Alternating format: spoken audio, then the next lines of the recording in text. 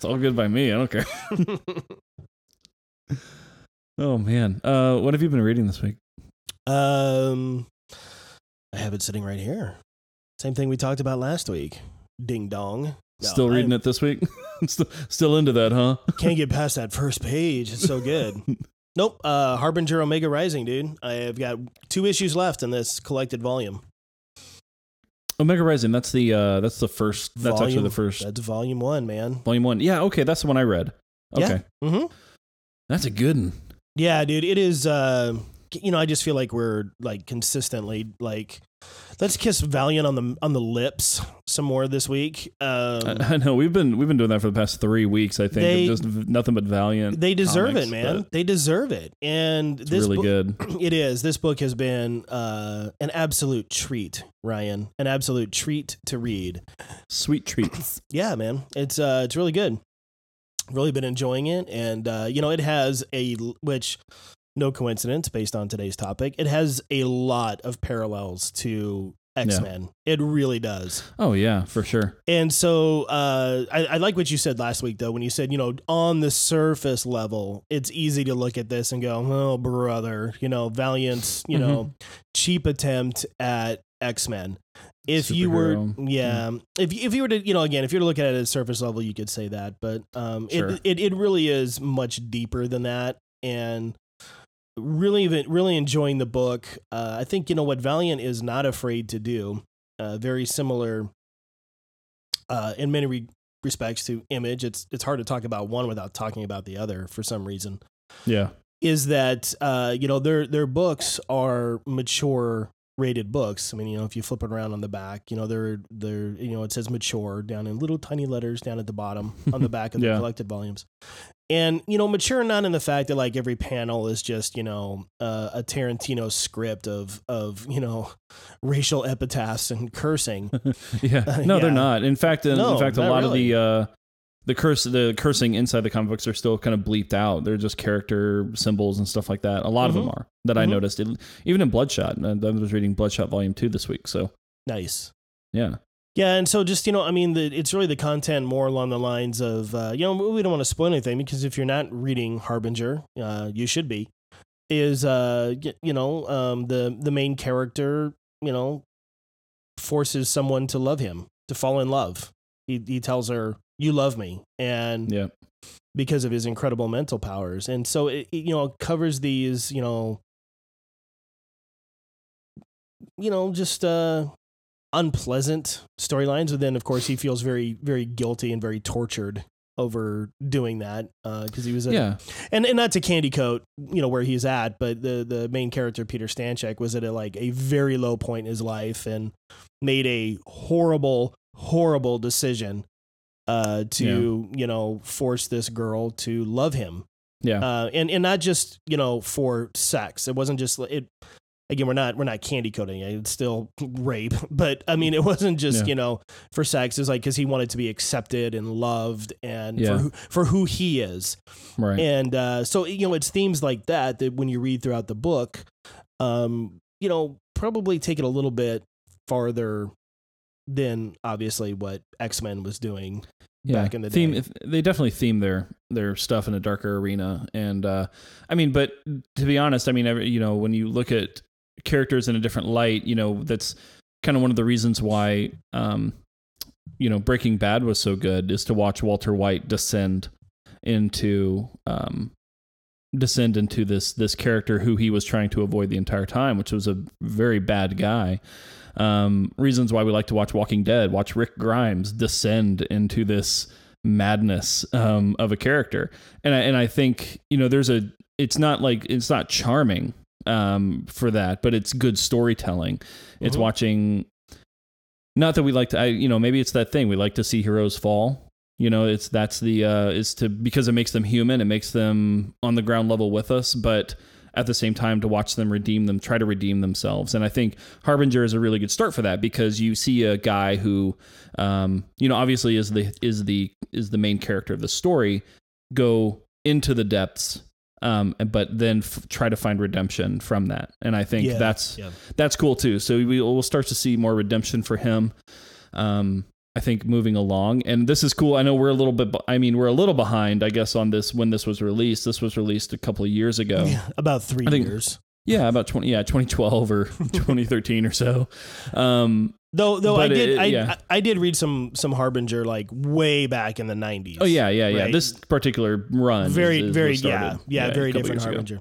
It's funny that you mentioned. Yeah, it's cool. It's funny that you mentioned The Walking Dead. Negan was 2 for 2 at the plate on Sunday night. Oh man, he did not miss a swing, did he? Yeah, 2 home runs for Negan. Oh my goodness. We haven't talked about this. You and I have not even talked about this. No. I didn't text you Sunday. I didn't really want to text anybody Sunday. I just was wrapped in, and then I had to watch The Talking Dead afterwards just to somehow salve everything that happened. It's it's funny. It's been interesting to watch the fallout from that episode. It's again, we're not going to delve into a Walking Dead podcast, but that's worth mentioning, man. It was a heck of a premiere. It's a pivotal moment in the book, and it will be a pivotal moment in the show. And it's been interesting to read the fallout from this episode. In that, number one, could I just remind everybody this is a horror show? Okay. We were reminded of that significantly. If you haven't watched The Walking Dead, press pause. Abraham does not die in the books the way he did Sunday night. He did not take a bat to the head in the books. It was Denise's death in season 6. Correct. Yeah. When she got the arrow through the face, that was actually Abraham in the books. That's actually Abraham in the books. Yeah. Glenn goes down exactly the way he did in the books, with the head caved in, the eyeball popping out. All the dialogue. Look, it is from Negan, panel for panel. It's awesome. Yeah, and so for those of us who read the book, I don't want to say that there was this jaded and we were just gleefully you all thought Glenn was gonna make it. I was not surprised at all. What I was more interested in was how they were going to do it, and the build up to it was spot on. People have complained about great. Negan is such a bully. It's welcome to the bad guy. This is the bad guy. This is the bad guy. The governor, we touched on this in last week, I think it was. The governor, as portrayed in the show, was, despicable. Yeah, very despicable. Don't know if he was quite deplorable, but he was definitely despicable. Okay. For sure. All right. Good word usage, by the way. Right? Yeah, no, thank you. For a Friday morning. Doing well. Let me have another sip of my Pike's Place coffee. Out of my Snoopy trick-or-treat mug. Happy Halloween, everybody. Oh, yeah. Happy Halloween, by the way. Absolutely. So, in the comics, the governor is deplorable. He is awful. What he does to Michonne and others in the group. Mm-hmm. By the time we get to Negan, the point of Negan was, you fools ain't seen nothing yet. Yeah. And, we're going to keep things PG rated, of course, but Negan does refer to the group as he's, pounding Glenn's head into hamburger meat. He said, you all are a bunch of a word that ends in P and ends in S. Fill in the letters there. And that's taken right from the comics as well, too, in that the point of this show and where we're at, this is a hard reset. This show is going to be looked at. And I think I watched a little bit of Talking Dead. I burnt out on that mess. I just, my gosh.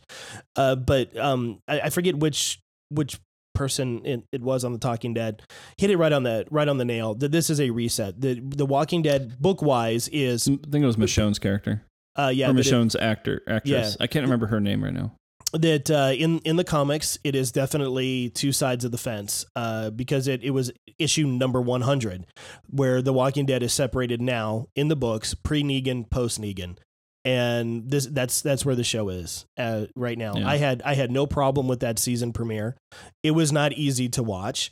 I learned to like Abraham's character on the show quite a bit. I don't know if you caught the peace sign that he flashes. Yep. Yeah. That was very touching.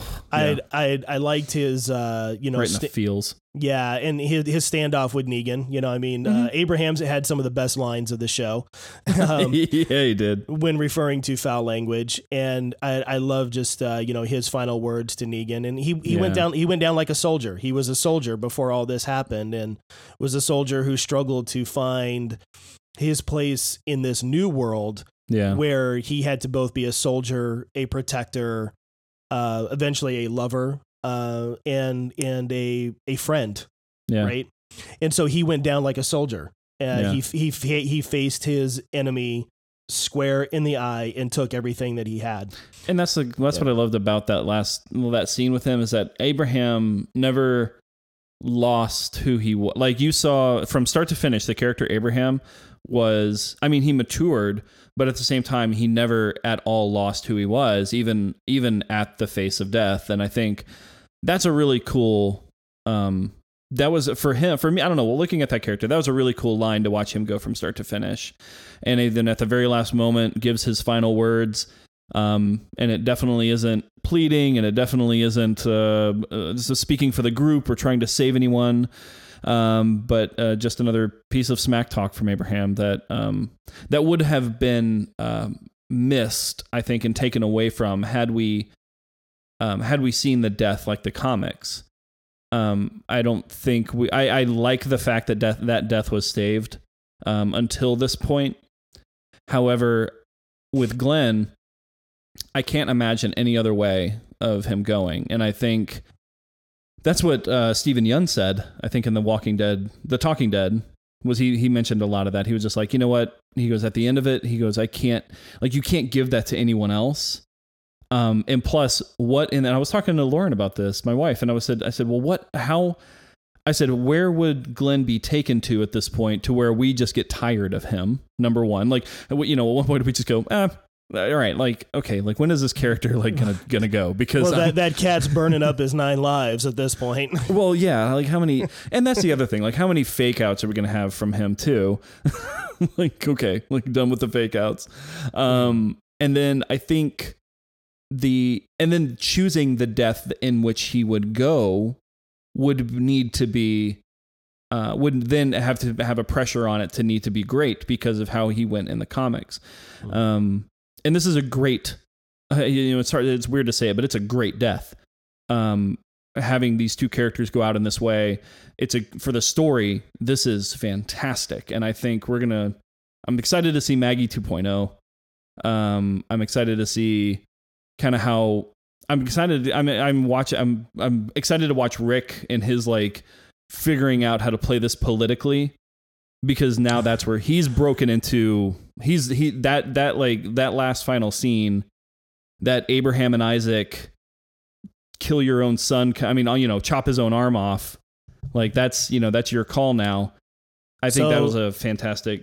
What is it? Foreshadow or betrayal or analogy? If the show is going to follow the book a little bit, I'm going to have to tell all Walking Deadites, Rick is going to be Negan's B for quite a while. He is the gamma male at this point. He's not even a beta male at this point. So, I agree fully, man. I love that. I love that assessment of it. I understand people's attachment to Glenn, and there was sort of this there's sort of this unwritten rule of The Walking Dead that there are these untouchables that won't die. Sorry, no. that doesn't exist. And what I'm interested in, and we'll move on to the next topic here. We'll leave Walking Dead to our several awesome Walking Dead podcasts that are out there. Yeah. But, again, this is not something that we're going to be doing every week. So this is probably it. But we may chat about it, but that's about it. Well, and I think the thing is that it is still a historic comic book. It is consistent bestseller. It's a consistent ratings grabber, right? Mm-hmm. Yep. So any comic book show you got to rub up on The Walking Dead every once in a while.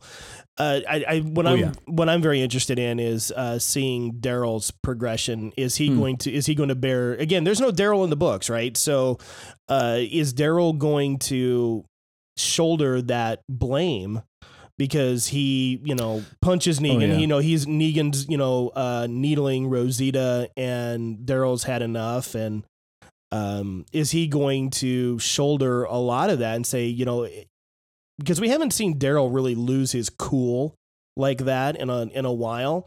Because Norman Reedus is such an amazing actor. His pain so good. Go back and watch the episode where he finds Merle zombified. It will break your heart when he has to put down his brother who's zombified. Very few times has The Walking Dead show moved me to literal tears coming down my eyes. I can give you 3, and Glenn was not one of them, though it did move me. But there's 3. That was definitely a hard hitter. But there's 3 very specific episodes when Lori dies, and the moment that she had there's Lori was a very divisive character. Yeah, for sure. But the way she dies with her son at her side, and telling him that she's always been proud of him, that he was everything to her. And then, Coral, which is my middle name, by the way, and my son's middle name. Well, there you go. Yeah. Carl having to be the one who, keeps her from turning. Tears. Man. Yeah. When, oh my gosh, dude, drawing a blank. Maggie's dad. Herschel. When Herschel dies. Oh. Yeah, when Herschel dies. Herschel Herschel was really Dale was the first. Herschel was the second voice of reason in Rick's head. Mm-hmm. And I think, Herschel's death probably affected Rick more than Maggie, but Maggie and Maggie and Beth's reaction, their face when they see, Herschel's head come off, moved me. And then the one with Daryl finding Merle. So Norman Reedus did such a great job of emoting in that scene, and you can just see the look on his face, like, here we got a reformed racist who didn't really have a whole lot of patience for Glenn in the first season, and just the look on his face, that's like, oh my God, what did I just do? What did I just do? Yeah, and I think he will. To kind of go off what you were saying before, he is going to carry that. That is him. And I think Negan is going to. Oh, he's going to make keep sure that wound open. He's going to make sure he's going to keep that wound open. Because that crap doesn't fly, right? So like that he's gonna. I think that's one of the bigger parts for Daryl, and I think that was one of my biggest reactions is when it wasn't when it may have been a little bit toward the same when he turns around. It's just the way it happened with Glenn when he just turns around and goes, well, back to it, and then just very unceremoniously. I think that's what it is. On top of his head. It's so nonchalant, and I think, and that's what is shocking about it is when we see this guy, except for Abraham, because Abraham, he was very built up. It was ceremony. It was the thing. And that was the point to the group, was like, here we go. Now we're even, like, we'll call, like, this is where we're going to stand. And it was a big ceremony. But the second death was very unceremonious. It was super nonchalant, and it was, I think that's what's shocking about it. Another day at the office, right? It was like, well, you've been dealing with other people who have been lying to you about who they are. I'm not that person, so now I have to do this. And what's funny is, like, when he apologizes to the group, I can see this really affects you, and I'm sorry for that. There's a sense of genuineness to that. I think that's how he's psychotic. Yes. He is. It's like, there's a sense of like, okay, I'm genuinely sorry that this has to happen. But I'm not a liar. Like, Yeah. No, you're right. You're right. Like, I mean, it's super weird. And I think there's so many of those emotions back and forth. There's no ceremony with Glenn, who's been very much a loved character. And to watch him just be like, just done. It was shocking. And I think yeah, man. when when he gets up and hits him, when Norman Reedus, Daryl hits him. I don't know why I forgot that. When he hits him, like that was the moment I knew. I was just like, oh no, why? Like just keep it cool. Mistake. Anyway, right. But yeah, Walking Dead, super cool stuff. Absolutely. Dude, what are you reading? I am in the middle of Bloodshot 2, actually. So I'm now, read Harbinger, The Omega Rising, read Bloodshot, The Rise and Fall. Or no, that's what Bloodshot Volume 2 is The Rise and the Fall. Yes. And Bloodshot Volume 2, it is cool. So it's definitely progressing the story of Bloodshot kind of finding out or wanting to find out who he is. They've essentially, as a mercenary, they've been who has nanomites inside of him, and that's how he like heals and stuff like that. They've been implanting a lot of this stuff inside of him and allowing him to run missions with purpose that essentially are based on lies that he didn't realize at the time. Yeah. They kept everything from him, and that's how they were able to get him to go out and do all this stuff with as much force and as much heart and passion as they needed to get the job done. And I think it's cool because this volume is covering him trying to find out, honestly, he's just trying to find out his real name, and the links that he's going to obtain that. And he's dredging up a lot of things from his own past, of course. Like the deeper you dig, the more that you're going to find out. And I think it's really cool to watch him encounter people that he had encountered before, and then starts to get flashbacks of, and then starts to realize what he actually was doing while he was being clouded with all this like hack. He is essentially as a person who can be hacked. Is kind of what it boils down to. So, very cool. I'm still in the middle of it, so I haven't resolved it yet. But if you're reading it now, these go up to what's called the Harbinger Wars. And there's two. There's a second Harbinger Wars happening now. But if you read these volumes, going back a couple of years, you'll hit the first one. And then I did buy Divinity, and I haven't read it yet. And dude, that volume 1, $7. By the way. Yeah. Right. $7, and I haven't read it yet, but I've read some of the snippets of the previews of it, and it looks a lot of fun. So I'm excited. Yeah, you're gonna, it's gonna move into the Harbinger Wars, then which is eventually going to lead to what's called the Valiant, and the Valiant was the reset to the Valiant universe, which will lead to Bloodshot Reborn. Right, and that's the Bloodshot that you were reading just a few months ago. Right? Correct. Yeah. So Valiant Comics, man, like I know we've been saying it for a while, but we will keep saying it. I think we've been looking for, I know I have, and you have as well, been looking for a palate cleanser. And after the New 52, which was fantastic, read by DC. And I think after Civil War, which is another fantastic read by Marvel, and it's like, okay, cool. Like I finally saw, like, especially after Civil War, when you get to see all of your superheroes like in a book. I think that's one of those moments you're like, man, this is cool and this is great and this is awesome. But if I open up another book and I see Cyclops one more time, I'm going to lose it. Like I need to just I'm good for a minute. I'm good. And yeah, that's such a great way to put it, dude. It really is. I'm good for a minute. It really is. It's I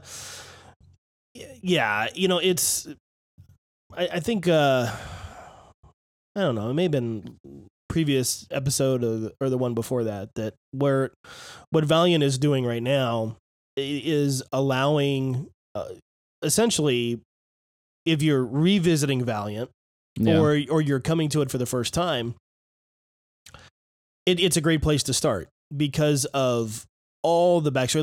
Like right now, if you were to go into your local comic shop and pick up any of the DC Universe Rebirth books, and you had not been a part of New 52, or you're not aware of how New 52 began, I'm going to tell you're going to be a little lost. You're going to be like, what?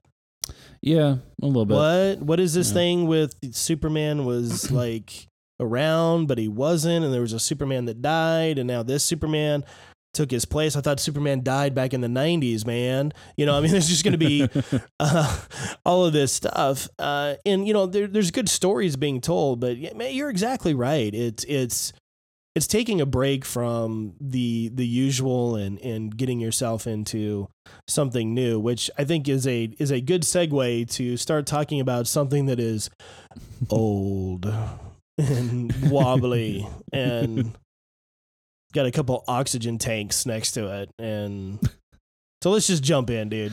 I'm with you. I think the last thing that we had said was, and the last point I want to make is on those comics though, is that being filled up with you have all these comics that have all your main characters in them, and you have now movies like Marvel movies, X-Men movies, those have been ripe for the picking for the past couple of years. And I think it's nice to have a refresh with Valiant. It's very nice to have a kind of I have my movies and I have all these very good comic books, but I'm ready for a refresh. So I just want to throw something out real quick. I just got a little notification here from Image, believe it or not. Ooh. Talk about perfect timing, right? Right now, if you're into digital books, on your iPad or phone or tablet, computer, whatever, Image is having a massive collected volume sale on their digital books. I'm looking at these prices right now. It's gonna blow your socks off. $6. Wait, for per collected volume. Wow. Okay. $5.99. Yeah. Dive in. So, yeah, man. There's woo-wee. That's a sale. All right. It's a sale. It's a sale. Get those books. That was a bad Steve Brule. It's a sale. I don't know. I can't do a Steve Brule. All right, dude. Let's talk some X-Men, man. Let's talk, dude. We whet the appetites last week and I watched X-Men Apocalypse Tuesday night. Oh, you did. It's the second time I've seen it. It will probably be the last. For a good long while, for sure. It will be. It will. I will not buy this movie. I know that you are a completist and you bought it. They got my $9 in the theater. They got my $6 through my Apple TV. Did you just rent it? I just rented it. I'm not buying that. Yeah. Wow. All right. Nope. Okay. Dude, I had a choice. I can buy a dog meat movie for $20, or I can rent a dog meat movie for $6. That's, you know what? You got a point. So I rented the dog meat.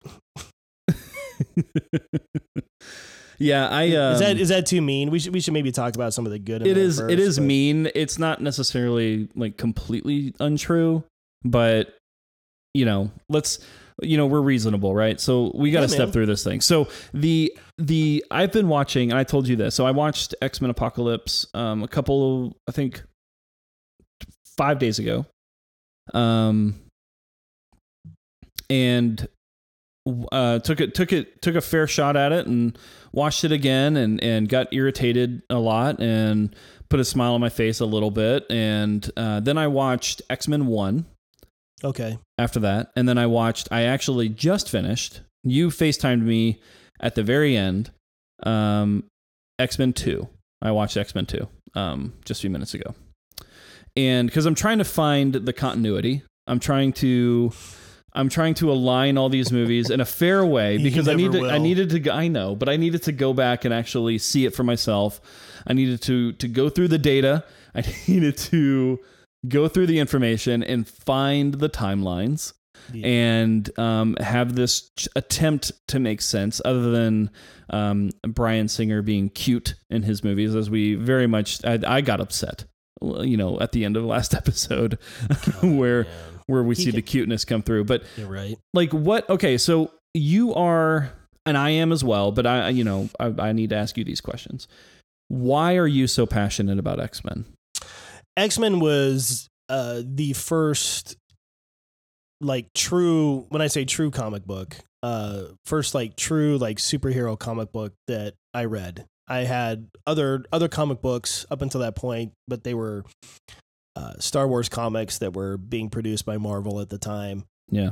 And so, we're talking, 70s into the, mid 80s. Yeah. I read G.I. Joe comics from Marvel. I actually had a subscription to that, so that was very cool when you're a kid. Oh, yeah, there you go. Your G.I. Joe comic comes in the mail. Always, yeah, dude, you're always totally looking forward to that. That's I read, cool. I read the Transformers comic from Marvel at the time as well.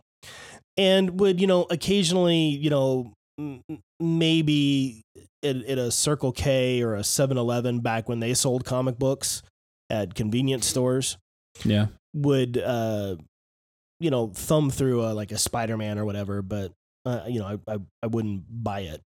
But X-Men was the first comic book, superhero that I read and that I bought. And so, it holds a very special place in my heart. Now, I don't read a lot of X-Men now. Yeah. In fact, current reading list has 0 X-Men in it. Yeah. That being said, that was really my first introduction into, superhero comics. Yeah. And of course, as you moved into the 90s and you had the amazing artwork and X-Men, very, the uncanny X-Men. Right. Which is the original X-Men title with Marvel.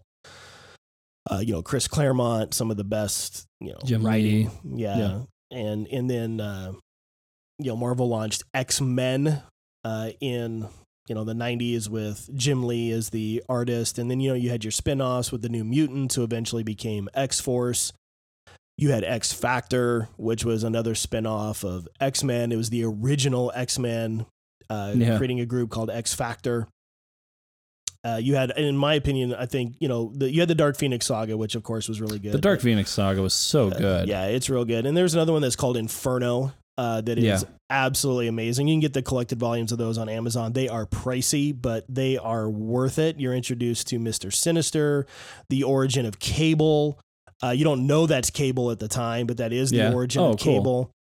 Scott Summers' wife is actually a clone of Jean Grey. I mean, it's just, it's such an amazing story. And so, when it was announced that there would be an X-Men movie that, came out in 2000, which is crazy. It was 16 years ago. Right, 2000. I know. Of course, I got very excited. So, I'm passionate about these characters because of, and of course, we don't want to dismiss the 90s era X-Men animated show either.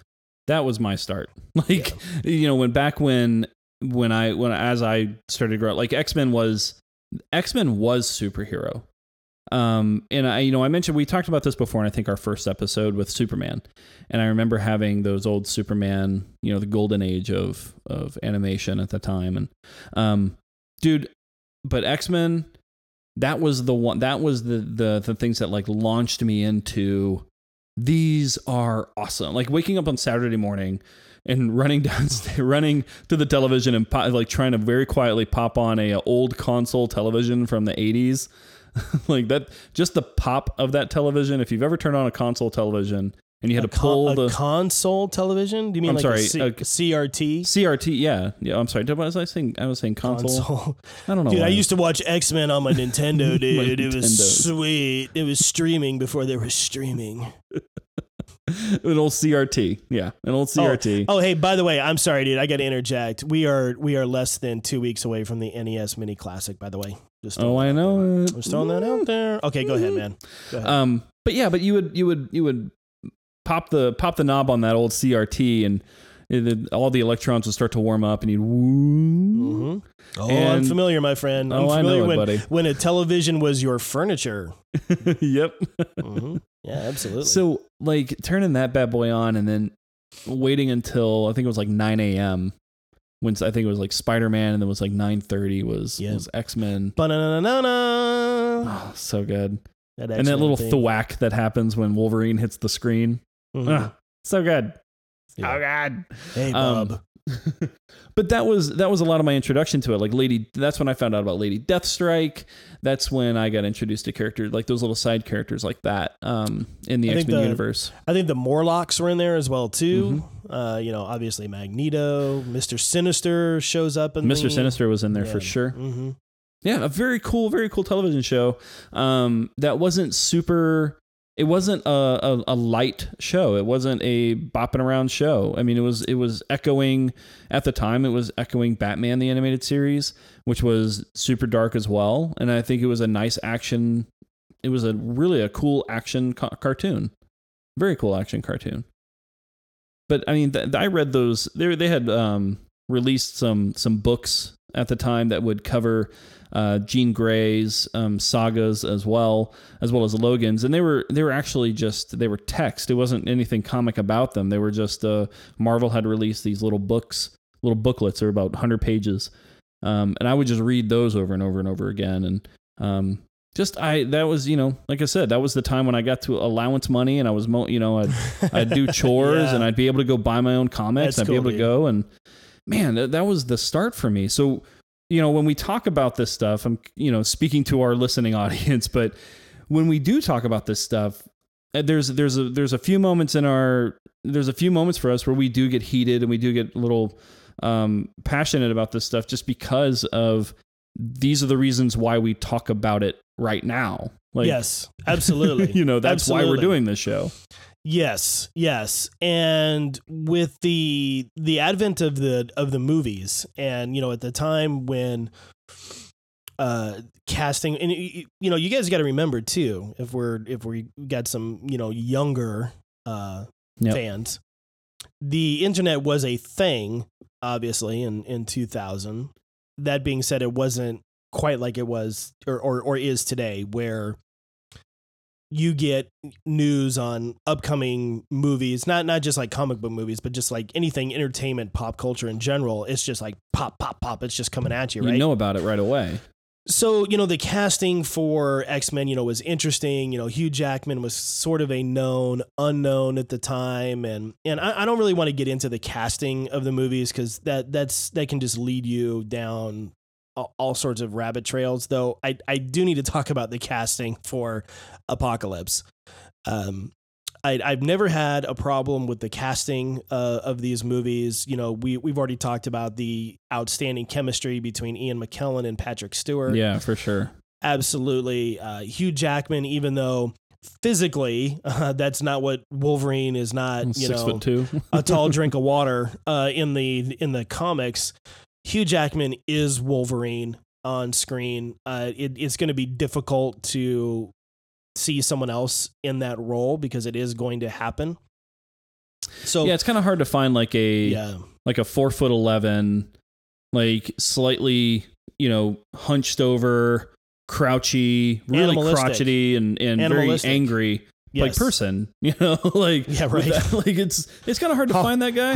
Hollywood's not really crawling with those type of camera ready. So Wolverine is not a pretty dude. I always felt that the casting, pretty much for the most part was spot on, and fine. The original X-Men, you and I hit on this last week. It is not stood up to the test of time. No. X2 is a fantastic movie, great, fantastic sequel. That's one I can watch pretty much anytime. X3, we all agree that was, the pits. Origins, we can all agree that was the pits. And so I think where we start really getting flustered with the X-Men timeline is the wretched performance and story of Origins. Yeah. That's where it began. Because it's that is where continuity be damned. We're going to give you a movie, number one, packed with mutants that come and go like the breeze. Just right? It's faster in a mudslide. Like, I don't understand. More characters. And then you're trying to align them. Like, you're like, okay, well, Cyclops. All right, so Scott Summers is a to be honest with you, we're speaking on Origins. Here, right? We are speaking on Origins because I was watching as I watched Apocalypse. I have all, that's the kind of nice thing about having these movies ready to go, is that I actually paused at the scene where he was introduced inside of Apocalypse back to when we first saw him in Origins. And I was like, okay, those red glasses came from Beast. They were ruby refracting. Like that was the detail that they decided to talk about. And then in Origins, I like flip back a couple of scenes and boom, I find it. And he's right there. He's already got the red glasses on. He's in school. He's in trouble. He's writing something on the board. And that's when Sabretooth comes after him. And there's really nothing further beyond that other than him being in the facility. Let's just have a young Cyclops in this movie. Like, again, we Origins, at least timeline wise, and dude, seriously, man, God bless you for trying to make sense of this timeline.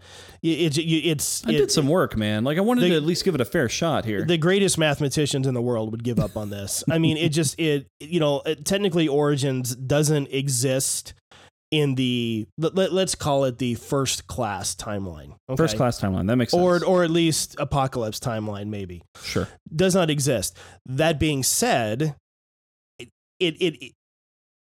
okay. Brother, man, dude, I get worked up with this stuff. So at the end of Days of Future Past, okay, Logan walks into Xavier's office in the mansion. Present day. Present day. Yeah. And he woke up. That's the day he caught up with himself. He runs into Jean. He has a little tete-a-tete with Scott. And back to the don't touch my girl. Keep your hands off my girl. Keep away from my girl. Keep away from my girl. And then, he tells Xavier that he remembers. He's all, tell me everything. And then, the movie ends. Okay. Cool ending. I was like, okay. There was a little bit. I didn't have a big problem with a lot of that, but all right. Okay. So clearly, and hey, everyone who's been listening to this show knows that I love Days of Future Past. That is my favorite X-Men movie. They could have ended that series on that movie, and I would have been completely happy with it. Yeah, sure. I'm not kidding. If they said, this is the last X-Men movie, we're done, we're canning it, goodbye, I would have been like, oh, thank you. You ended it. Just, you fixed it. And what a fine feast. Yeah, what a fine feast. It. It's great. Absolutely. Okay, so we can safely assume that the timeline corrected or shifted, that the events of X3 in the first class timeline, okay, do not happen. Right. Okay. So did that affect the, let's call the, for lack of a better term, the Origins timeline? Okay. Did that affect the Origins timeline? Are we seeing Logan and Xavier having a conversation in the Origins timeline, or are they having a conversation in the first class timeline? It's not specifically stated. I think it's the first class timeline. Okay. If we say it's the first class timeline, fantastic. Okay. Because that's what makes the most sense to me, because when he was dropped off, right, in the lake, whatever, he died and then didn't. It was the Potomac. The Potomac River, yeah. That's when he essentially just went into autopilot, because from that point forward, and that's what's really another piece of really confusing storytelling. Oh, dude, I'm going to add a whole lot. I'm going to add a whole lot more Logan here, dude. automatic mode from that point forward. Okay, there's okay. So I'm going to add a lot more into this because and I need to course correct on a couple of things that I said last week. Okay. So watching Apocalypse again on Tuesday, Raven does not see Logan at Alkali Lake. She is in a different room. They're in a lowered room, looking up at a window. If you remember that scene where they're captured, all they simply see is blood splatters going across the glass. She doesn't see him. Okay, my bad. I had remembered incorrectly that Raven saw Logan at Alkali Lake. Okay, so I need to correct that. So I thought you were. I thought we were talking about Days of Future Past and the relationship from Logan and Raven. The line that I was trying to connect was, she obviously saw Logan in Days of Future Past, and I remembered incorrectly that she saw Logan in Alkali Lake. Okay. It was just who's this guy? Okay, so I was wrong in that regard. That being said, Wolverine's, and this is what I walk away from, okay? And we'll talk about some of the other issues, like this movie's supposed to take place 20 years after First Class, but everyone looks like they've aged a day. Sorry.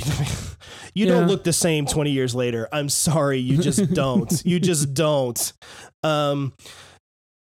Having, number one, having Raven, quote unquote, be the one who fishes Logan out of the Potomac at end of Days of Future Past, mistake number one. That should have just been Stryker.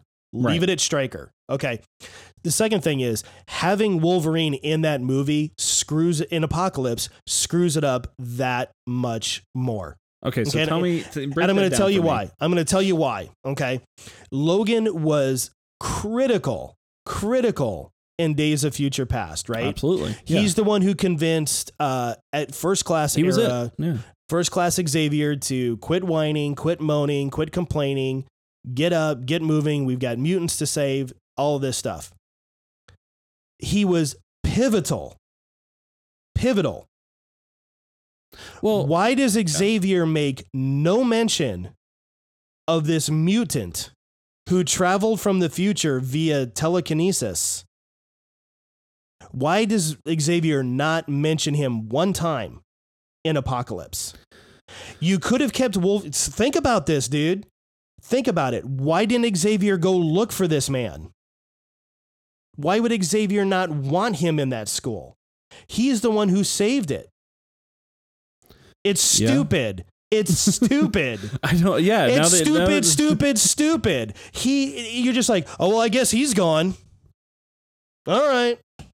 I get this Cerebro, but I'll be damned if I'm going to try to find him using that. Well, yeah. And it's like, I'm trying to figure out like how, like if is he just prior? Okay. I'm trying to play. I understand this side. I'm going to play the other side. Okay. Good luck. Have fun. I know it's not going to work, but I'm going to do it anyway. Again, it's not going to work. I'm going to do it anyway. Okay. Okay. All right. I'm going to take a drink of my coffee. So with that being said, the priority setting that of where Professor Xavier is at right now, where is he in terms of priorities? So then where does Logan then fall on that list of priorities? Logan should have been priority number one because Apocalypse contradicts the end of Days of Future Past when Xavier openly states, I am going to prepare a team. By the time we get to Apocalypse, what's he preparing them for? Their SATs? But that's even said, and what's interesting is that's even stated in the what are we calling it? The Origins timeline. Origins timeline. Xavier talks about, or I'm sorry, Xavier is put into that spot again where he's like, we wanted to do this team, but Xavier is not doing that. He's teaching them. It's an actual school. So, and that's okay for it to be a school, but he makes it abundantly clear at the end of Days of Future Past that there must be an X-Men. There must be an X-Men, and it is up to him and Hank McCoy, and you would assume Logan. Yeah. to like, it's stupid, Ryan. I mean, you would assume that they would say, he openly states where the X-Men must exist. When we get to Apocalypse, like I said, what's he training them for? Their SATs? Because it's Hank McCoy building the jet.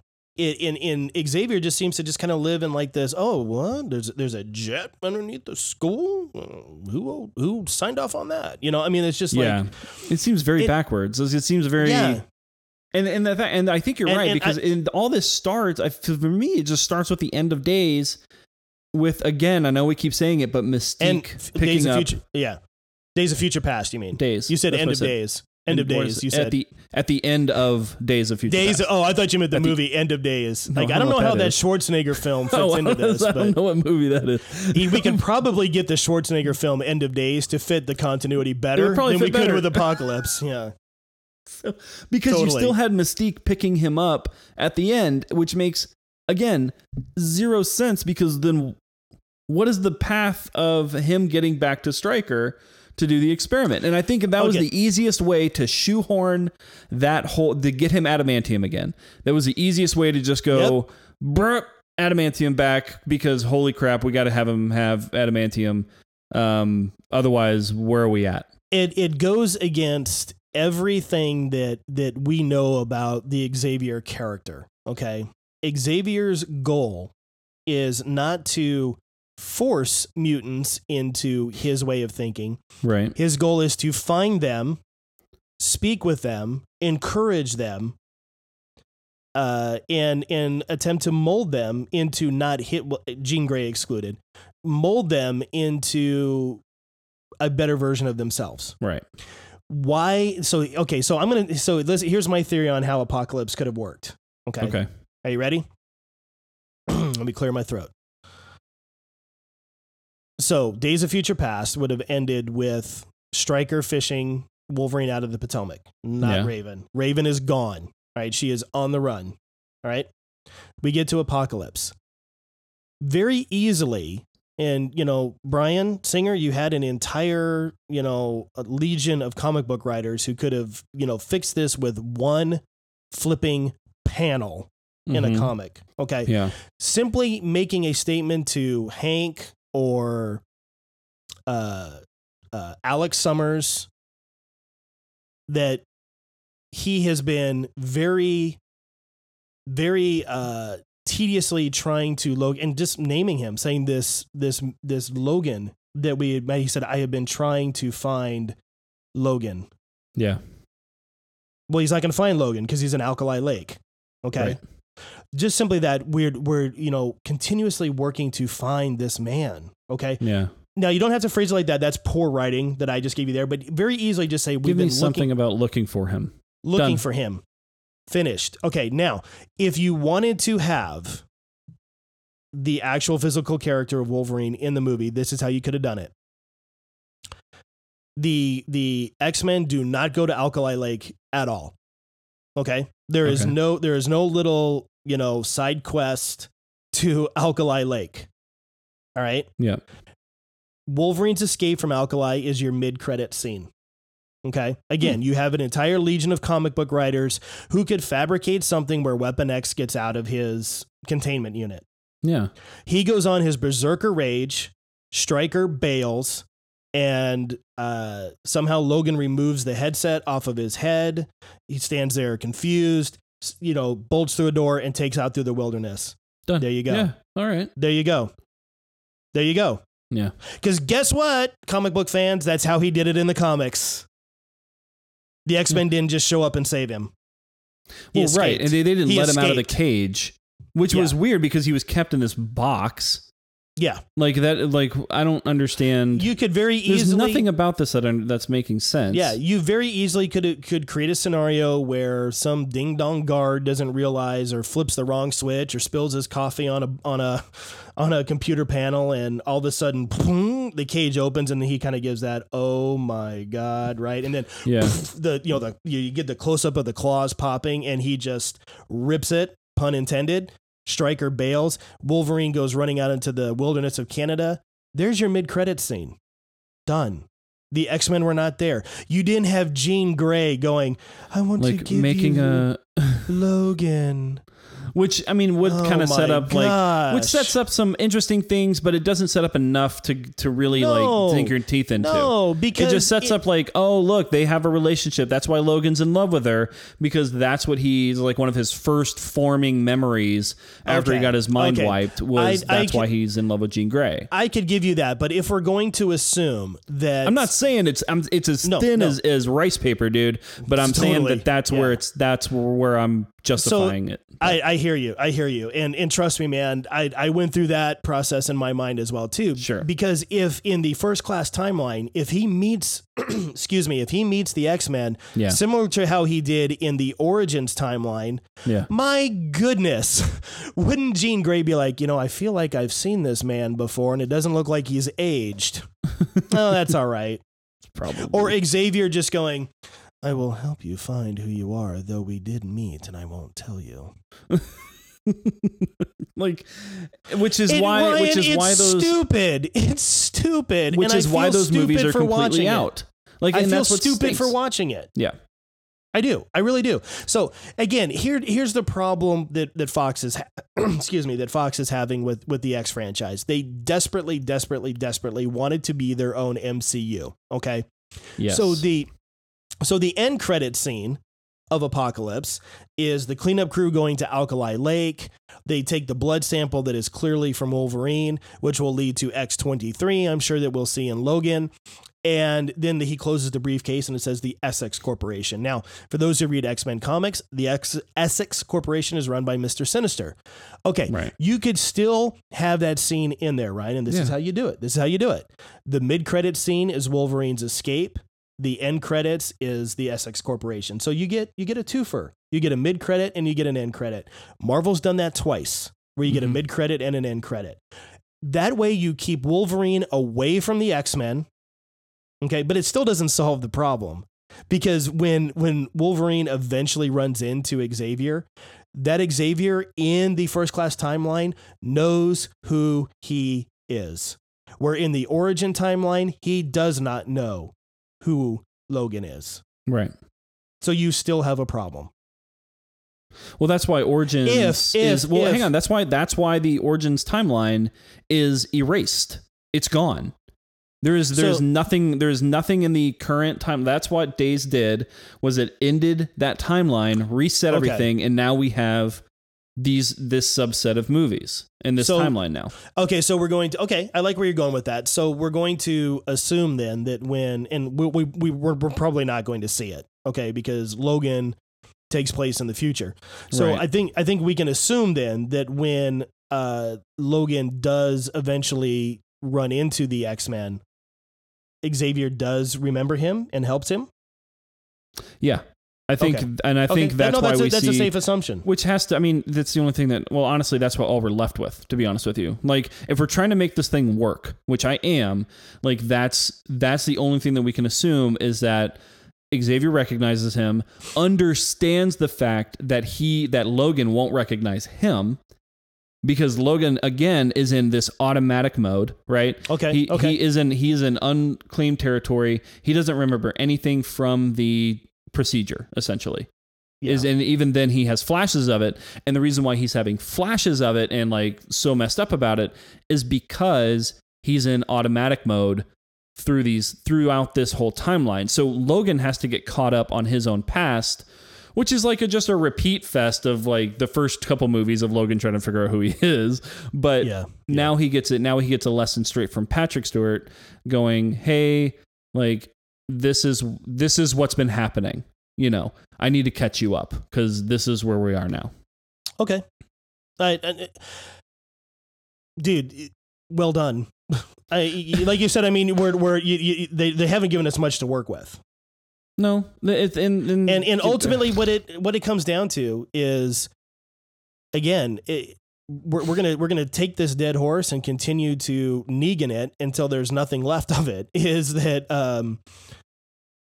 had you simply not had Raven fishing him out of the Potomac? That was it. Honestly, there is so many assumptions. Okay, keep Apocalypse. Don't change a thing about Apocalypse. Okay, hold on. Two things. I'm sorry. Not having Raven fish Logan out of the Potomac, not having the X-Men run into him at Alkali Lake. Even then, honestly, dude, those two fix the issue. If you fixed the end of Days, if you fixed that where it was just Stryker, I could honestly, as bad as that is, it wouldn't be like a moment of complete confusion. It would just be like, that's a little cheese. That's a little cheap. Like, that's the reaction I would have, other than what is going on? Like, because the reaction I have is what is going on. The reaction I would have if it was Stryker that took him and X-Men are there and that found him and released him, it would have just been, well, that was a little cheap. But that honestly probably, I that would have been it for me. Like, I was like, that was cheap. Well, it begs the question too that if Raven, Raven was the one who fished him out, why wouldn't she have said something to Xavier? I don't know, dude. Because where would she? Yeah, did she drop him off? Did she tell Stryker what's up? Like, was there a convert? Like, how did that? Like, did it come in? Did he come by in FedEx? Like, was he just shipped there? Like, what happened? How did Wolverine? How did Logan get to Alkali Lake? That you cannot give me like, other than like, was he just dropped off and just like, hey, I know you're doing like some stuff, so I figured this guy'd be pretty good. I don't. So maybe Xavier was shot with an amnesia bullet, and we're back to origins. Okay, all right, dude. Let's let Wolverine go. Let's dig into some of these other things with Apocalypse. Okay. Do you want to hit one, or do you want me to? Well, okay, do you want me to continue to pile on? No. Because I do want to talk about some of the good. There's a lot of good in that movie, but man, there's a lot to pile. Well, sure. Well too. My second favorite. We've beaten Wolverine to death. We're done with Wolverine with that one. So I have a few top characters in my brain of who are my favorite characters. You know, obviously Wolverine is one of the top favorite characters in that group. Jean Grey, the Phoenix, is is a very close second. I think Phoenix is one of the most awesome and completely misrepresented every single time she's on screen. But the Phoenix is slightly awesome, just awesome in the comics and even in that TV show. Awesome stuff. My third on that list is Nightcrawler. Nightcrawler, for me, just one of the coolest of the cool characters. Kurt Wagner. And he's got the coolest outfits, like in the old Uncanny X-Men and stuff like that. They're 80s and goofy as all get out, but dude, Nightcrawler is awesome. And I watched the beginning of X-Men 2 and I was reminded of how awesome Nightcrawler is. And they got Nightcrawler so right in X2. A religious man, a man of deep faith, and of uncertainty, and of just he blames how much he blames himself for everything that's going on, and that just constant guilt, but wanting to help and wanting to be a part. Which again, like this is Nightcrawler is a good picture of the timeline, and kind of how things work. Because Nightcrawler was captured by Jean Grey and Storm inside of the church. Yes. While this version of Nightcrawler, again, the timeline being reset, was completely captured in a honestly just a wildly different scenario from start to finish. It was captured by Mystique in a bar fight. A cage match with Angel. Mutant cage fightings. Mutant cage fighting. Yeah. So we'll get into the complete botching of the Archangel character and the Dark Angel character. Yeah, Angel and Archangel. Like I'm mystified on both of those, and I'm going to give you a big heap and help of that one there. No, good. In a second, the Nightcrawler character in Apocalypse. I tell you, I felt such a connection to X2, and felt it was Nightcrawler had some neat moments in Apocalypse, but man, like he was such a pivotal character in X-Men 2. He pulled Storm into the Cerebro. He saved Rogue when she went out of the plane. Like there was so many moments where Nightcrawler was incredibly pivotal. That's a spine tingling chill scene where he goes and grabs Rogue. And then because Rogue just like slips right out. Like there is no chance for her. Just whoop. And he blindly jumps too. It was a blind jump, and it was the things that he'd been scared to do. And so to watch him like overcome all those things now, like in X2, versus when I'm watching him in Apocalypse, and he's got the cool haircut, and he's very 80s. The Michael Jackson jacket. And it's just the cheese on piled on cheese that I wish I would love to see. That dude has been captured. Okay, this is what kills me. The dude has been in a box, captured with the German circus, right? Mm-hmm. Like, and then had they transported him around inside of an electrical box, which keeps him from getting out. Yes. He's still constrained by some sense of physics. He can't just, like he's got to move. Yeah, the way he moves, and his electricity apparently is one of the few things that keeps him in and out. Which, anyway, I'm sorry, I'm getting a further off on powers and how they work in Apocalypse versus how they work in X-Men. Because the powers work differently, apparently, too. Mm-hmm. Yeah, totally. Because he was able to zap. Okay, in X-Men 2, I'm going to say he was able to zap in the room where all the children were being kept, like Jubilee and all the kids were, and able to pull them out of that room. But that room was also surrounded by electricity. So that was fine. Like he could zap in and out of there, but he couldn't, like in Apocalypse, apparently his powers changed where he couldn't. Timeline's been reset, Ryan. Just accept it. It also changed their mutant abilities. Changes completely. everything except for Logan. Except for Logan. He gets metal claws back. Everyone else stays. Well, thank goodness, because otherwise, where are we at? But anyway, yeah, just kind of disappointed in the representation of Nightcrawler, because again, I guess I should get back to my point from being, if I could picture a young teenager being trapped and held inside of a box for a couple of years and transported and being really kind of messed around with and beaten and emotionally scarred, physically scarred, make him fight other mutants or just fight another mutant and before they escape. I can't imagine like going to the mall is like one of those like big, oh, okay. Yeah, that sounds like fun. Yeah. Like, I don't. And here's the. Well, they had to go to the mall to give Quicksilver his repeat, just recycle scene. So, you know. And God, could anything look more like a video game when? So frustrating. Okay, so yeah, so you've got Raven, who, you know, obviously because of the events of Days of Future Past, really cannot walk around in her quote unquote true form, right? Without someone, you know, recognizing her in more than one way. Yeah, check her out. Really, I think where we've gotten with mutants, at least, I think Apocalypse takes place in 1983, I believe, is that it's still not widely accepted. Right. It's still viewed very suspiciously. So yeah, Kurt would probably not be walking around a mall, which makes me wonder. Now I don't own the movie, and unless there is a fire sale on iTunes, I won't be buying this movie. Right. I don't know if there's a deleted scene. I feel like there's a deleted scene somewhere because the clothes that Nightcrawler wears to the mall is not what he's wearing when they come back. That's true. There is actually a deleted scene where they have. I think it's and I could be shopping with wrong, the mutants. But I think it's a montage. Oh, brother. I think it's one of those.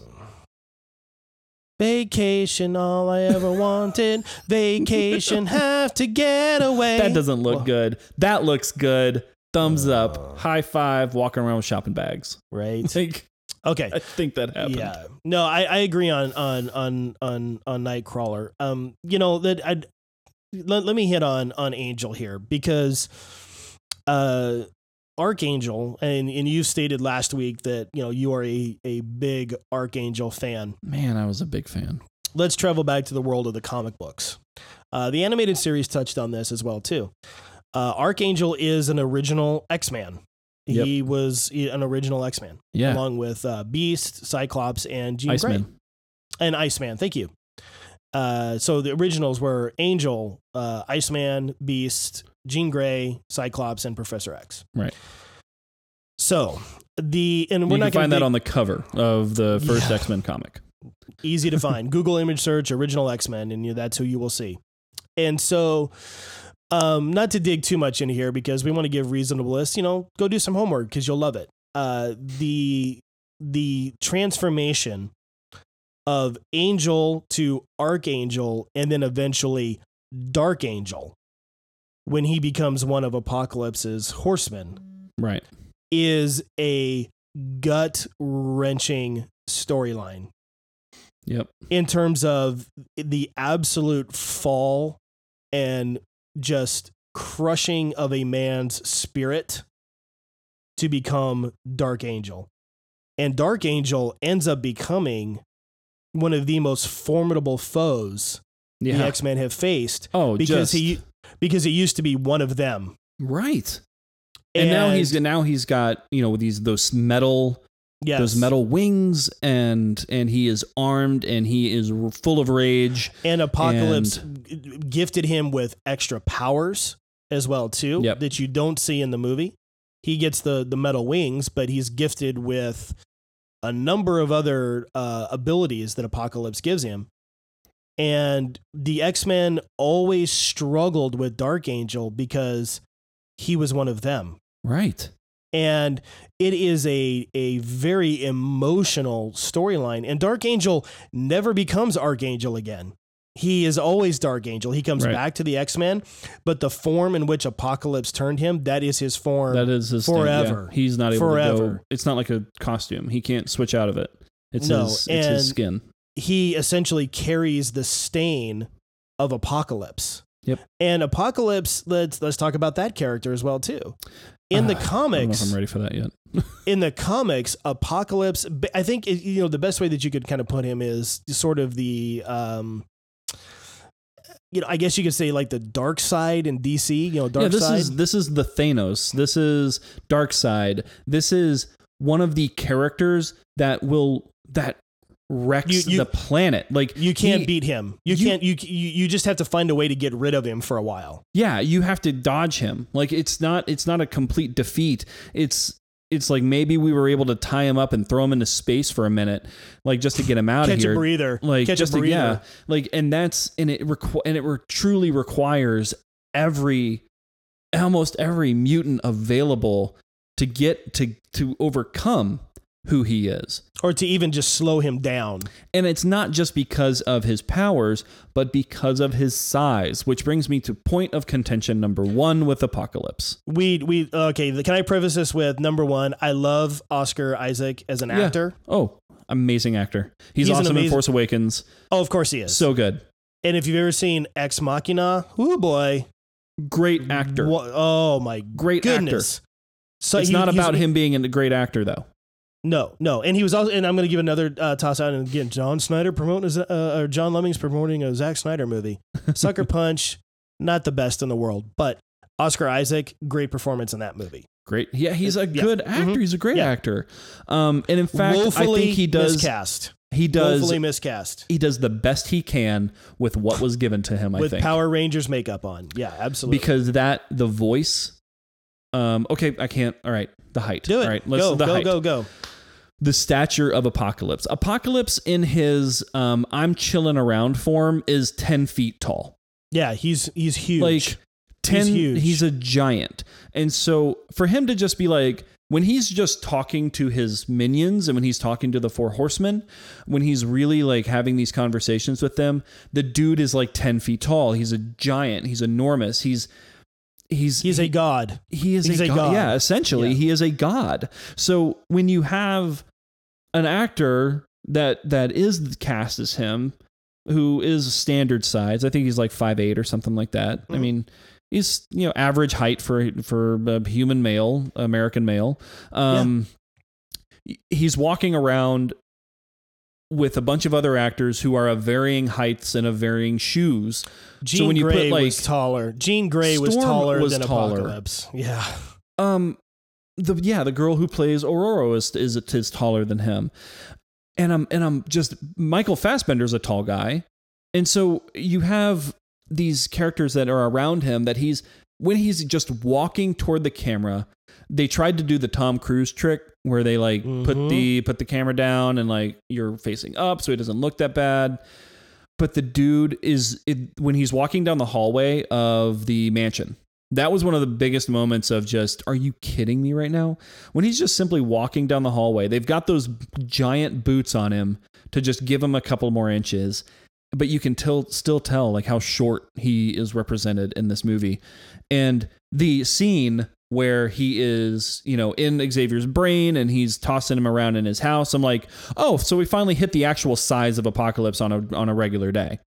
Like that's the actual like, oh, okay. No, so we find like it's at that point, it's like we're maximizing his power when it really should have just been, no, like that's him, like should be walking around outside.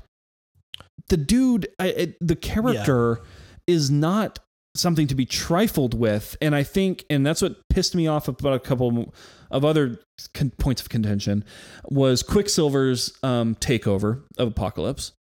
His ability to knock him around like Apocalypse was a rag doll.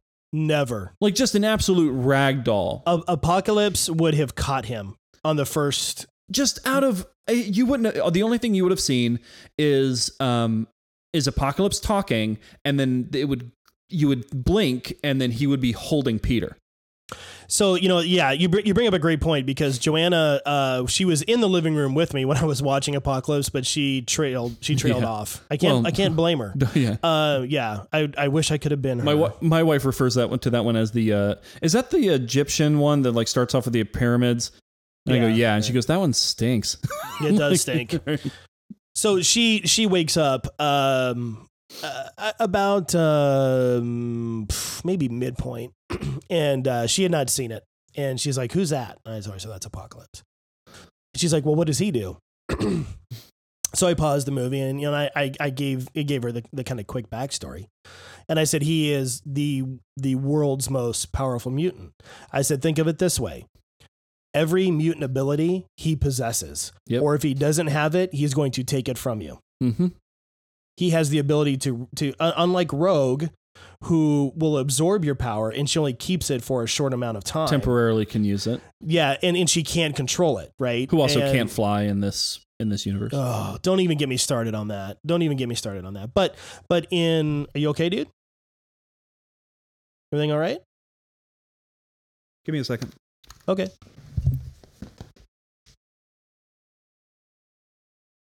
Okay. Sorry. That's all right, man.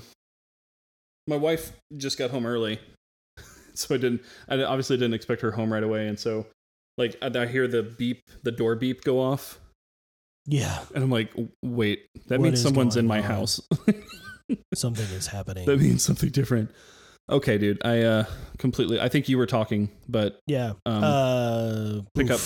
You're gonna have to do some editing, yeah. Yeah, I know, but that's okay. Yeah. So when I'm explaining to her, who Apocalypse is, and I said, essentially he's got the ability of every mutant. Right. And unlike Rogue, where Rogue, absorbs someone's power, is unable to control it. It controls her for a while, and then it just eventually gets out of her system. If he encounters a mutant that he maybe doesn't have their ability, or it's not one of his stronger abilities, he's just like, oh, he doesn't take it away from them. He can just go, oh, hey, that's really cool. Yep. And he pulls it from them. So they continue to have their power. He does not take it away. He just simply goes, hey, that's really cool. I'm going to have some of that myself. Yeah. And so, this idea that the X-Men version of Quicksilver can just come running in and go Mortal Kombat on him is preposterous. You don't sneak up on Apocalypse. You don't just, come dashing in. What you said is exactly right. Every time the X-Men or X-Force or the New Mutants or X-Factor or the Avengers have taken on Apocalypse before, every time it is a unified endeavor to bring this individual down. Yeah. And it's very much like you can't really beat him the same way twice because he's that freaking good. And so, and I have to say, like at the end of the fight sequence, when you actually did have, we saw that though, we saw a lot of that. We saw where all the characters, Storm kind of, she switched sides because she finally kind of gets Cyclops just understood, like burns his own eyes off, trying to blast the shield on, open. Like you had a lot of things like actually going on that was at the end, like toward the end of that fight scene, there was like a sequence of events that I was like, cool. Like, all right, like I can get behind kind of what's going on. X-Men in action. Like this was our, Avengers moment where we panned across all the characters, right? And we got to see that. Nowhere near as cool. Of course not, but this is those moments. This is that moment not people even close to being as cool. No, of course not.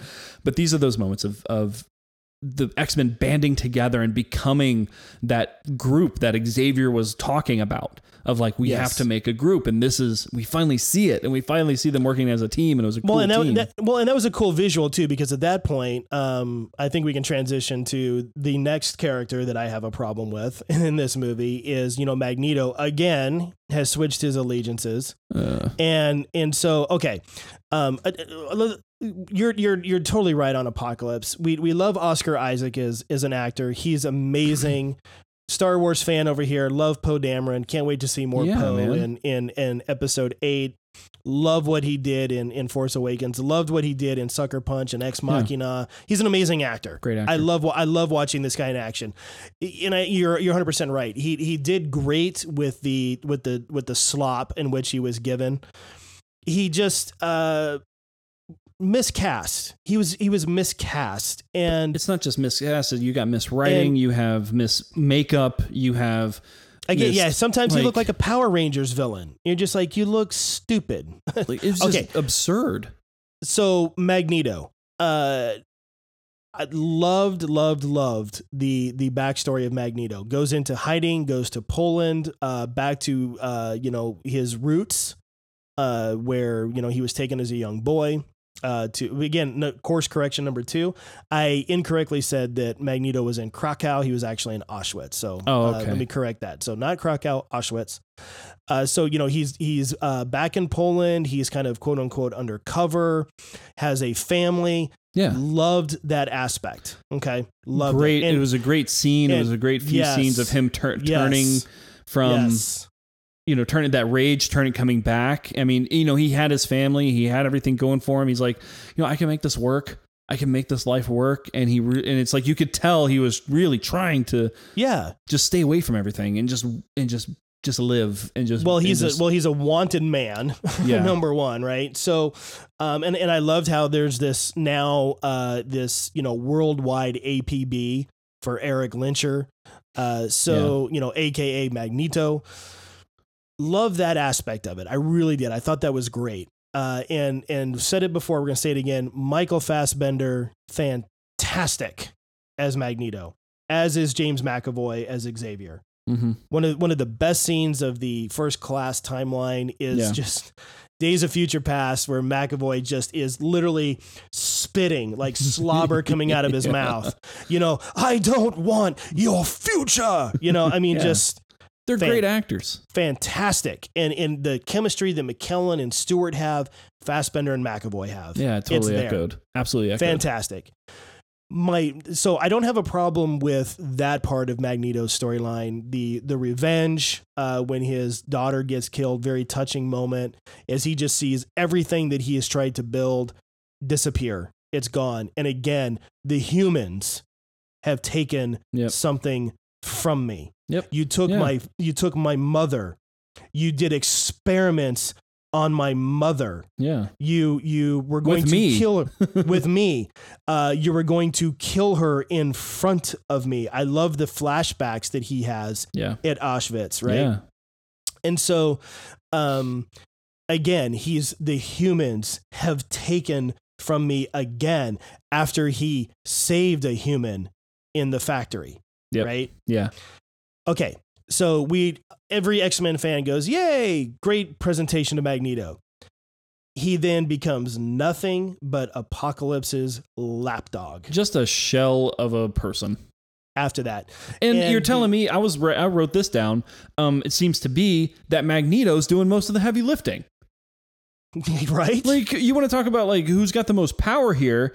Magneto doesn't have Apocalypse doesn't have Magneto's powers. And so Magneto is turning the world inside out. Like he's pulling the core of the earth in half. And in this and you're just going to be like, cool, like Apocalypse, like you're just going to be, I'm going to listen to Apocalypse, but I can. Dude, that's a great way to put it, man. Magneto ends up being, Apocalypse's ditch digger. Like, but at the same time, like you've got this if he decided to turn around at any moment, he could fight Apocalypse in this form. Now, I can't confuse this form with the comic book form, but he could fight Apocalypse very well, given because given his Apocalypse power. Enhanced his ability. Right. Because Apocalypse pulled more out of him, did not absorb that power. But yeah. Well, as he did with all the horsemen. Right. Yeah. Okay. All right. So yeah, Magneto ends up simply becoming Apocalypse's lapdog.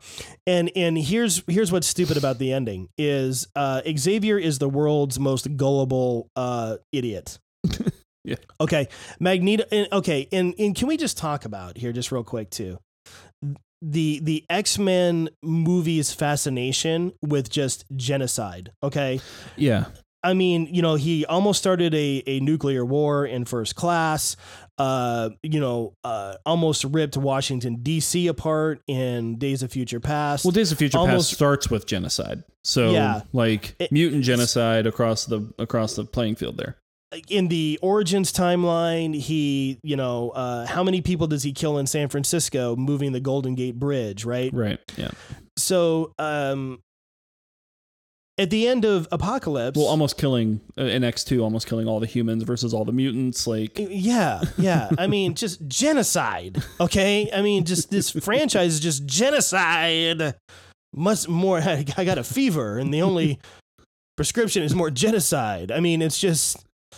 And at the end of Apocalypse, Magneto just goes on his way with a chuckle and a slap on the back from Xavier. Yeah. Again! All right, old friend.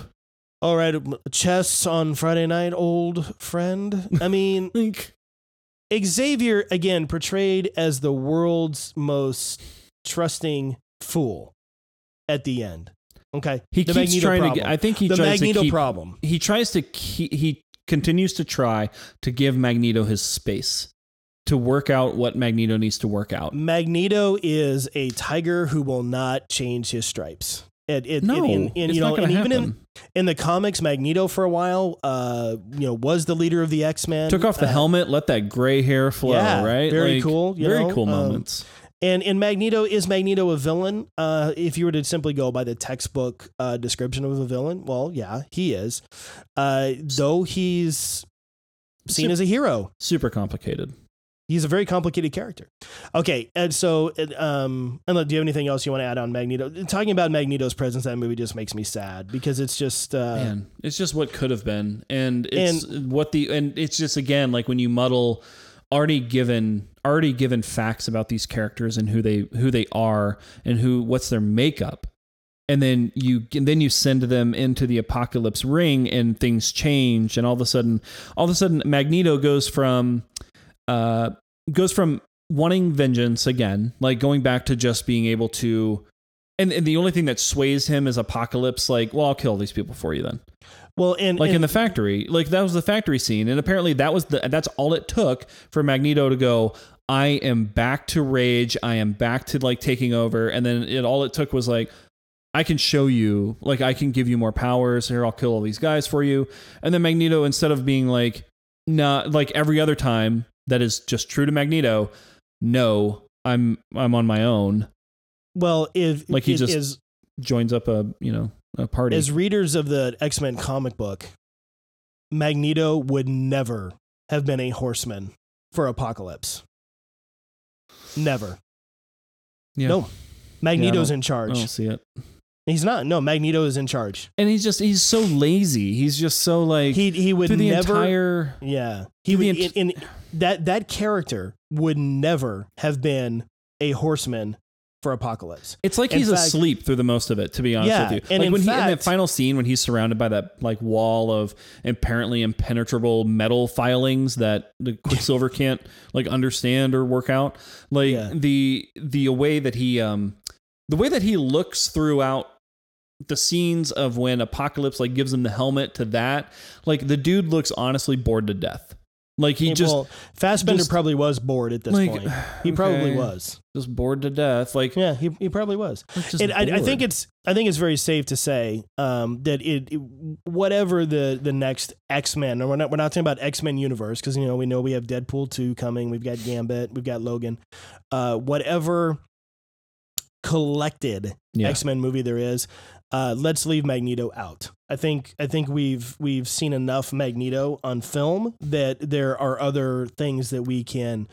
It's like having Lex Luthor in every Superman movie. Well, I mean, which by the way, except for Man of Steel, Lex Luthor has been in every Superman movie. No. Superman 1, 2, 3, and 4. Superman Returns. Man of Steel, he's not. Dawn of Justice, he is. So, I think it's time to let Magneto go. Well, I think you'd have to with fix that. it. Well, that's the thing is, I think they continuously try to fix these characters. They try to. It's like they did something irreparable damage to them, like in the previous movie, that they have to bring them back just to try to fix it. And in doing that, they damage another character, and then they got to bring that character back just to try to fix that one. So speaking of yet another damaged character, Psylocke, who has, I think, 3 lines in the movie. Olivia Munn does an amazing job of glaring, and she has the squint eye, just like the bee face. She's really good at giving you the bee face, right? I'm mad at you. Holy smokes! What? Great job. Okay, and the sex appeal aside, Psylocke is a very cool character, and a character who started out as an enemy of the X-Men, right? And then kind of became sort of a frenemy of the X-Men. You're right. To eventually be just kind of like I'm mercenary type. Like I'll help like you the out Punisher essentially. Yes, like I'm in it for me. Like perfect. I will help you out when it benefits me. Yeah, if I'm benefited for sure. And then eventually becomes a full blown X-Man. Yeah, absolutely. Right. And what a cool transition watching her kind of go from being aligned with Magneto to being against Magneto, again to your description of mercenary. She's a very cool character, and she is portrayed very good in the animated series. She is still a major player in the X-Men comics to this day. Yeah. Image tried to replicate Psylocke multiple times in their books, because she's a great character. She's I would say probably the only other character that is similar to her. And having, again, not just the sex appeal, but just really kind of this, man, she's just really a complicated and cool character. Right, would be Domino in the Deadpool realm, that's right? Yeah. And so to have Psylocke on film for the first time, I was excited for when, finding out that Olivia Munn was cast. I'm like, perfect, because Psylocke is of Asian Caucasian descent in the book, as is Olivia Munn in real life. And so, Olivia Munn is a very attractive just fine. girl. It was fine casting. It was Perfect nothing casting. about the casting was wrong. Perfect casting. And, no one's going to confuse Olivia Munn's acting ability with Meryl Streep. Okay. Nobody's going to do that. No. That being said, she's not a scrub. She can carry a line. She's been in other movies and has done very well. Yeah. And so, I mean, to literally have her giving about 4 or 5 lines, and she kind of goes from being like Caliban's heavy to Apocalypse is like, ooh, you look kind of good. Here's some extra abilities for you. She bails on Apocalypse at the end. Is she going to be back? Well, it sets up. I mean, that sets up her character too. I mean, she watches Angel or Dark Angel. Oh, at this and point. by the way, she was never a horseman either. Ever. Yeah. So she watches Dark Angel essentially die in the plane crash. Oh yeah. Again, just wasted. Bye. We're done with you. Yeah. Just done with you. Die in the plane crash. She saves herself and then realizes that one of 2 things. This is no longer working in her favor, for sure. And secondly, Apocalypse is not who he says he was. And so I think she sees that she's been duped. She's been duped. She's like, you know what? I think it's just time for me to go. Not that I'm for beating him, but I'm definitely not with him anymore. Like, I'm not either way. Like, this is just not working for me, so I'm out. The waste of Angel, absolute absurdity there. Just, I don't understand. Well, because they didn't care about him. They didn't care about him. And so it stinks. Just more characters, more characters. Just, you're able to cannon fodder these characters as fast as you're able to introduce them. Yet they still can't give me a Jubilee. No. Maybe Sinister will give us some Jubilee action. I don't know. Well, you got Jubilee shopping. Vacation, all I ever wanted. Vacation, got to get away. So, okay, so with Psylocke, the emotional roller coaster of this movie. I know, right? With everything you saw from Psylocke in the movie, you saw in the trailer. So every cool scene she has where she slices the car, which looks like a video game. She slices the car. The only one that you don't see in the trailer is when she does bail off of the plane that's crashing. She uses her side blade to break her fall. Yeah. She looked great. I mean, it was a great action scene. Psylocke is known for some amazing action scenes. They gave her the traditional Psylocke, I'm peeking over my shoulder pose. Very the similar poses to are a lot of the poses were right there, very similar. Like when Hugh Jackman will bow his arms and give you the Wolverine pose. Time is getting short. I wanted to touch on Storm again. That character, never a horseman, or was she? I think Storm. I think Storm was a horseman. Storm was a horseman. You're right. Storm was a horseman. Didn't really have a problem with her so much. I love the Mohawk look. That was old school. Like that's 80s. My favorite Storm look. So is the Mohawk. cool. Yeah, that's my favorite Storm. Such a cool look for Storm. Always rock and roll at that. I didn't really have a problem with her portrayal. I thought hers was good. Yeah. Because it takes a while for Aurora to find herself with the X-Men after she is no longer a horseman. And again, another storyline that's just deep and complex. Yeah, and please read into Storm's storyline. It's so cool. Absolutely. It's fantastic. I didn't really have a problem with Aurora's presentation in the movie, which is going to take me to, and I think this may be a good character to dive into a little bit more, is Jean Grey. Sophie Turner. I'm not getting out of here without talking about Jean Grey. So. Yeah. I like Sophie Turner in the casting. I really do. I'm a big Game of Thrones fan, not Gears of Thrones. Not Gears of Thrones. Game of Thrones. Gears of Thrones. Game of War. Yeah. House Lannister. That's my Marcus Phoenix voice. Dom, it's House Lannister. Science. Dom. So, great game. So, big Game of Thrones fan. Sophie Turner. If you watch Game of Thrones, holy cow, does she get to just like show how much of a BA she is in the last season of Game of Thrones. All right.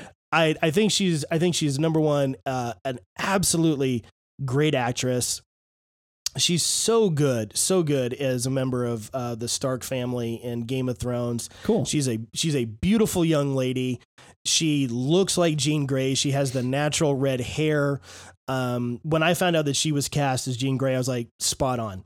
I don't have a problem with her portrayal of Jean Grey at all.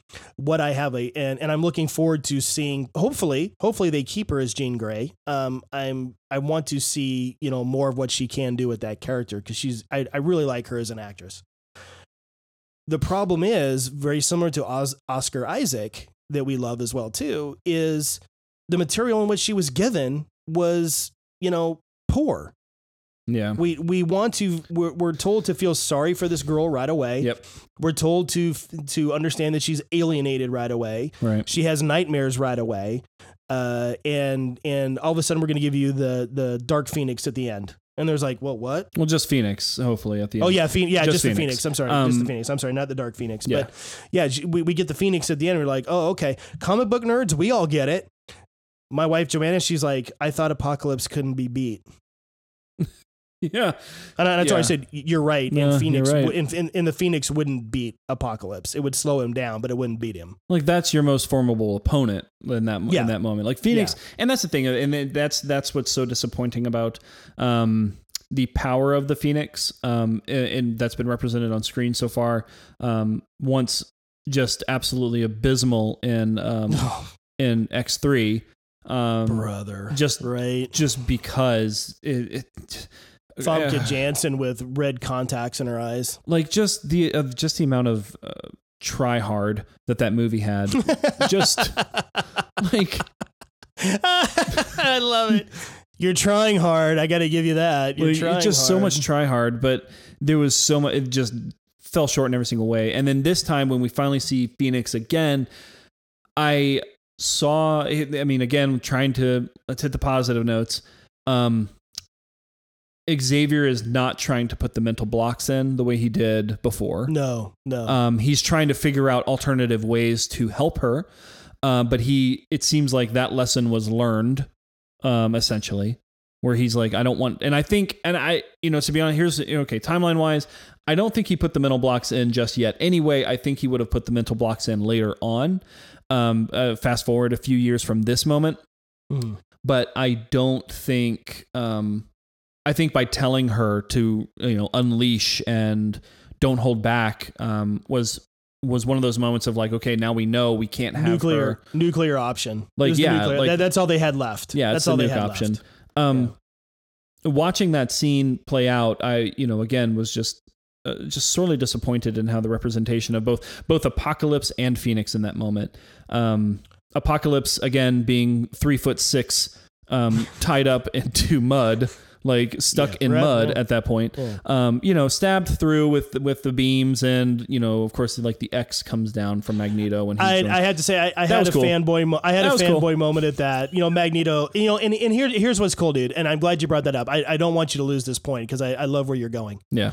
Is that scene reminded me so much of Magneto's last stand in Days of Future Past. Okay. Yep. Yeah. So towards the end of the movie, right, the X-Men are going down, and I gotta get chills talking about this because McKellen's performance is so good. So good. He just goes floating out there, just right, and he sees these Sentinels coming, and literally Magneto's last stand, and so he sends beams flying at them. He takes down a couple Sentinels. Then they send one back at him, and he gets hit in the gut, and he goes back and just piles on as much metal as he can into that doorway. Yeah. Melts it just because he knows it's not going to stop him. Just slow him down. And if you catch it in that scene, there is an X in the metal there. Oh, wow. That he throws up. I didn't see that at first. I have to go back and I'm pretty sure there is. Or the way he brings it, he kind of makes like an X motion. There's probably an X something. X motion where he's just like, the X-Men are making their final stand. Yeah, man. And so that scene where he drops the X's in front of Apocalypse, to me, isn't cheesy because that's Magneto saying, we are in Magneto, even though he's been an enemy of the X-Men, he is an X-Man. He is one. Yeah. He is an X-Man, right?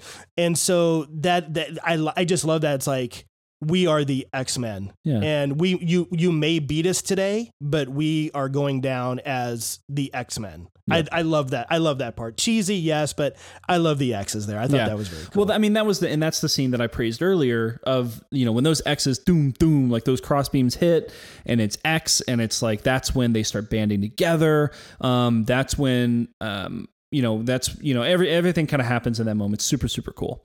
And again, like my issue with the power representation of Apocalypse versus Phoenix, like, at the end of the day, it's going to be a movie, and I'm trying to give it as much like sugar as I can.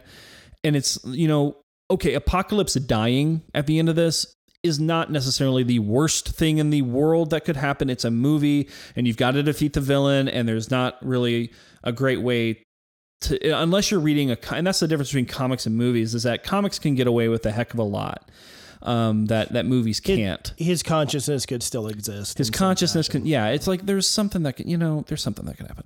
Anyhow, again, like just what I feel is the complete underrepresentation of the Phoenix on screen, and it was better than X3. It was better than that. It was better. It was close to the feeling of the ending of X2.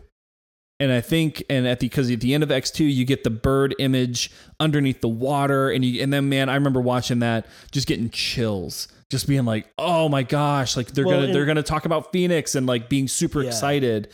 And such great acting from Hugh Jackman and James Marsden there too, where they both feel that sense of loss, And she's gone. Stop saying that. Gone. Like, and he's just awesome. Awesome. Well, in her sacrificing herself, so the jet can get out, because what do they call it? The Black Hawk? Is that what it's called? The Black Hawk? Is that the jet? X-Men fans can't remember the name of the jet. I know, right? Anyway, so the jet goes to take off. She's stopping the flood from actually, and looks back one more time. Yep, and then takes it, right? That representation, like seeing the bird again, was super cool, because I don't think I saw the bird at all in X3. No, why would you? That's stupid, Ryan. It's just called the Phoenix, but don't be dumb. Like a dumb. I have expectations. I really liked, I like how the Phoenix was represented. I liked, again, Sophie Turner's amazing acting ability. She's crying as the Phoenix comes out of her. I mean, it's like, it's taking everything out of her. It was a very powerful moment. I think it's the relief though. Like there is a sense of relief there. She was able to let go. She that's the one thing that Jean Grey always does, is hold Phoenix back. It's not like Phoenix, like she has to go get Phoenix and then bring her out. Phoenix is constantly trying to bust its way out of Jean Grey. Yes.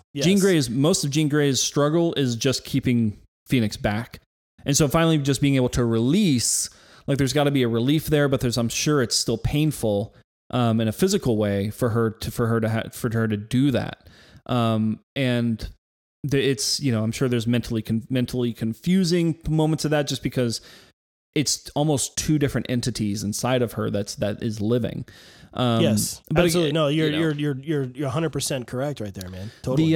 But again, like and that's where I feel that Sophie Turner did a better job. She did a great job. She did fine of portraying. I mean, and Famke Janssen. I mean, she's the traditional Jean Grey, right? That's the first live action Jean Grey we were exposed to, and she did a great job. When I look at the few nuggets that I can find in Apocalypse, Sophie Turner's portrayal with what she was given. Yeah, and that's what it's going to end up lining up with. I felt she, like, very similar to Oscar Isaac. What she was given, it was thin, and she was able to make it work with the thinness in which she was given. Yeah. I think, like I said, other than a little bit of disappointment in finally seeing the Phoenix and then just being like, oh, okay. All right, well, maybe next time. Maybe next time we'll see the immense power of when she's letting go, and we'll see like the actual power of the Phoenix being represented on screen and I don't know, like you just kind of keep holding out for hope on that, I guess. Okay, so time draws nigh. Yeah, I think we got one more. We've hit on all the major characters. Professor X, Logan, Magneto, Jean Grey, Nightcrawler.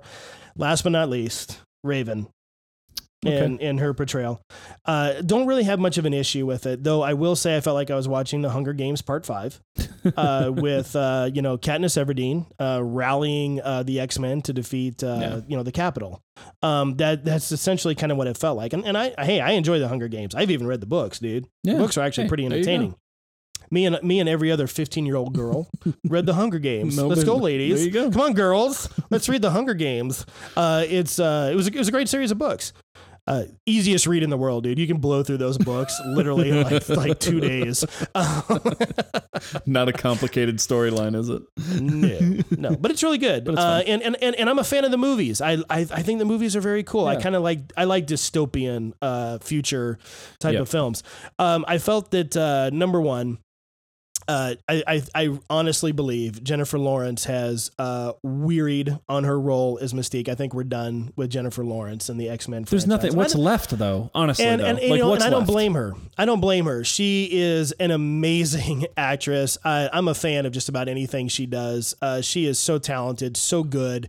She brought a whole new dimension to Raven that Rebecca Romijn Stamos just could not do, other than the sex appeal. Well, other than but again, what she was given at the time, like she was Lynch's right-hand man. She was Magneto's right hand. In terms of acting, though, come on, Jennifer Lawrence versus Rebecca Romijn Stamos. Okay, no, I'm not arguing with that either. Again, like there's at that point in the relationship of Magneto and Mystique, there's really not much left other than those two just doing stuff.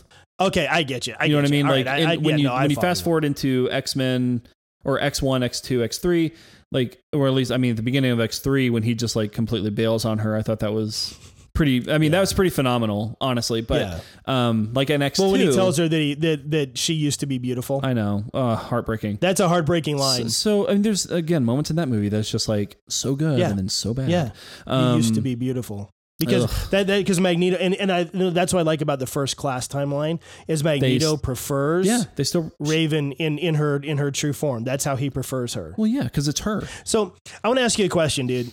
So it's very heavily implied in the Origins timeline that Raven and Eric are lovers, right?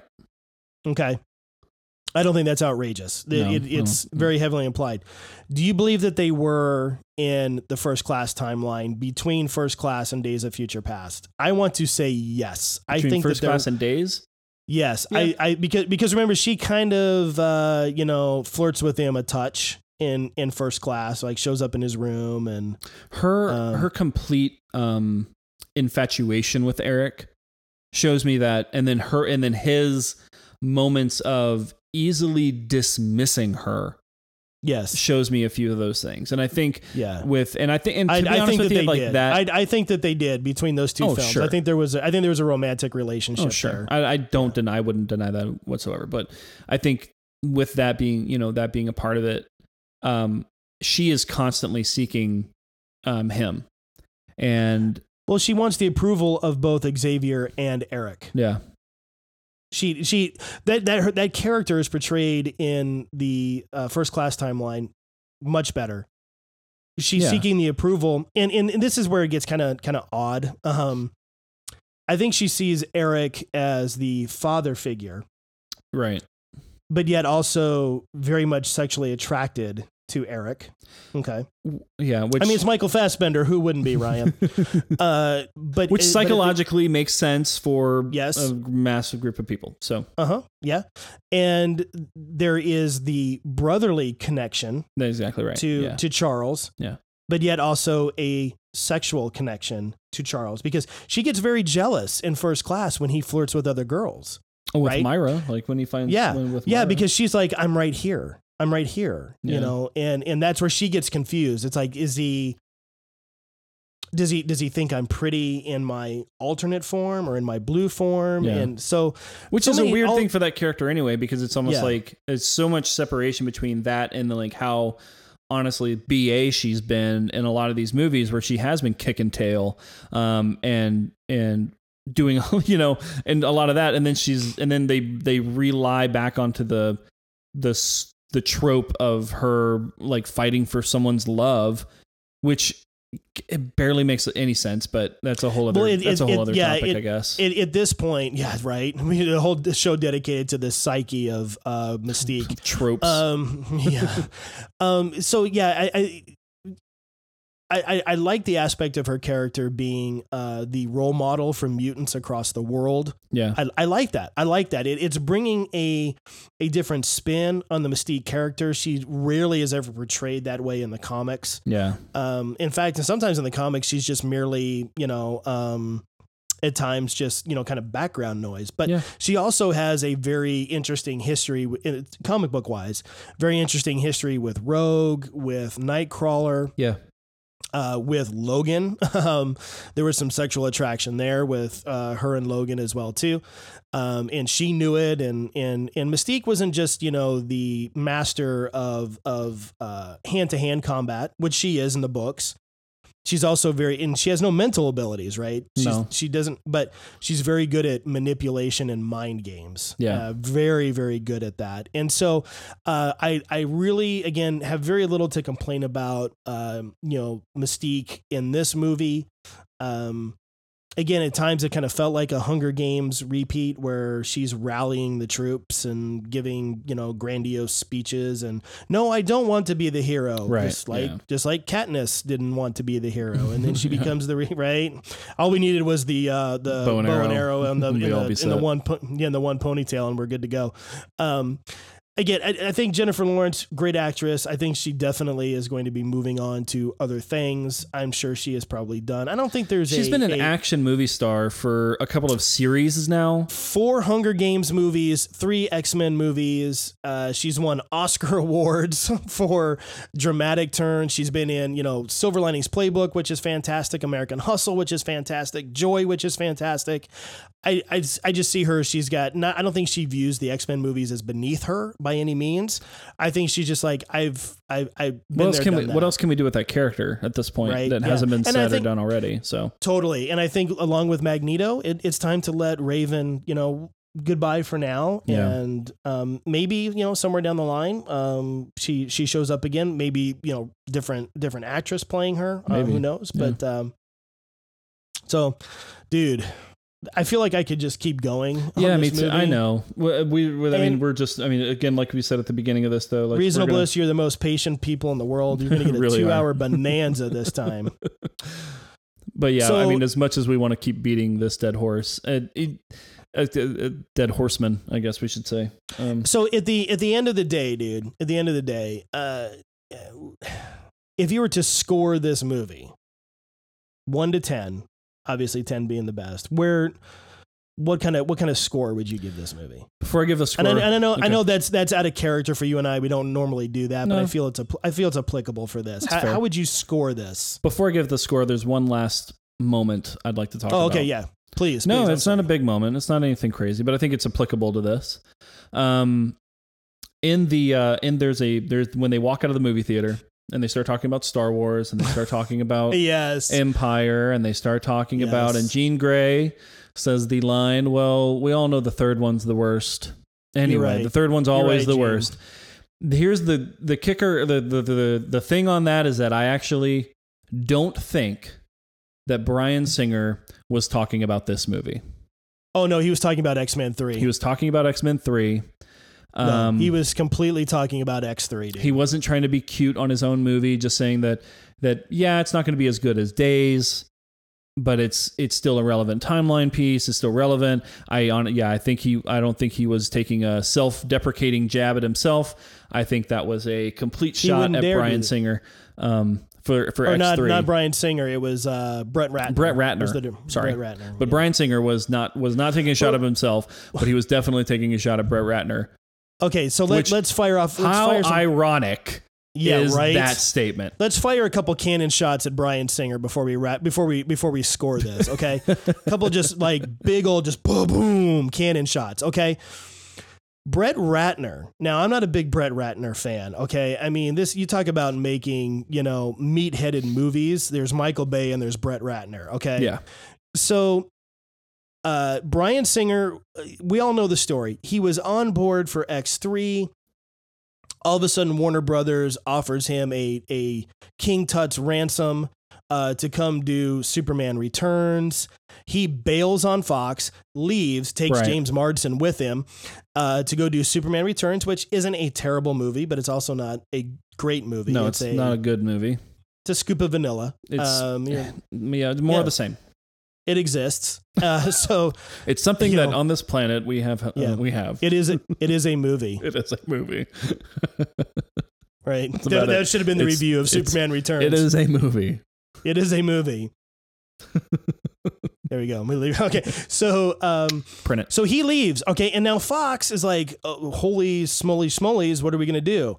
Well, who was the hot director at the time? Had done Rush Hour, had done Red Dragon, which, believe it or not, Red Dragon, pretty decent prequel to Silence of the Lambs. Yeah, not bad. He had done those. I think it was good despite Brett Ratner being the director, but so they bring in Brett Ratner and just get this movie out, right? Because they wanted it out before Superman Returns. They wanted it to be the big blockbuster. They wanted to push it in Bryan Singer's face. Okay. So now Bryan Singer and I agree totally, dude. He is not self-deprecating. He's too much of a beep to self-deprecate himself. Yeah. Okay. He's definitely referencing X3, but you know why X3 was a mess, Bryan Singer, is because you left it a mess. Yeah. That wasn't tied in a bow and then just given over to someone who screwed it up. Nope. You bailed like pre-production. Oh, later dudes. Hey, the final movie in this trilogy that will set in stone a fantastic series of movies that will be looked at for days to oh, Superman? Okay. Oh, Superman Returns? A retrospective on Superman's psyche. I'll direct that. Oh, the third movie in the Superman, technically the third movie in the Superman series. Yeah. That should be another one for sometime, is breaking down Superman Returns. But yeah, so Bryan Singer, thankfully he is done directing X-Men movies. He's officially out. I'm sure he'll still probably get producer credits, and we'll catch a whiff of his. So he's not going to do the Sinister movie? Nope. Oh, okay, cool. He's done. Good. Yeah, good. I think it's very telling that other than Days of Future Past, okay, love that movie. I will pimp that one for forever because it's fantastic. Oh my gosh, it's so good. So little to pick apart except for what we've already beat to death, the ending.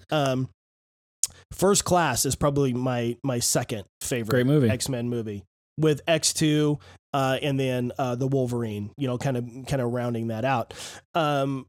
Because First Class, not a Bryan Singer movie, and it felt so fresh and it felt so different. And so great call out too, by the way, dude. Yeah.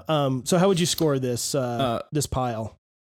I know 3. Reasonable Bliss, we're not going to be scoring movies on a regular basis. That is not our MO. I think most people have realized by this point we are fairly gracious when it comes to our comic book movies. But how would you score this one? I gave it so many chances. And I like I said, I made stuff work that's not put out there in the films. And I said, I'm coming up with things. I came up with things to make it work. So that being said, okay, so give me a break. But I still give it like a 3 or 4. Like it's just that's where I'm 3 at. or 4. I give it.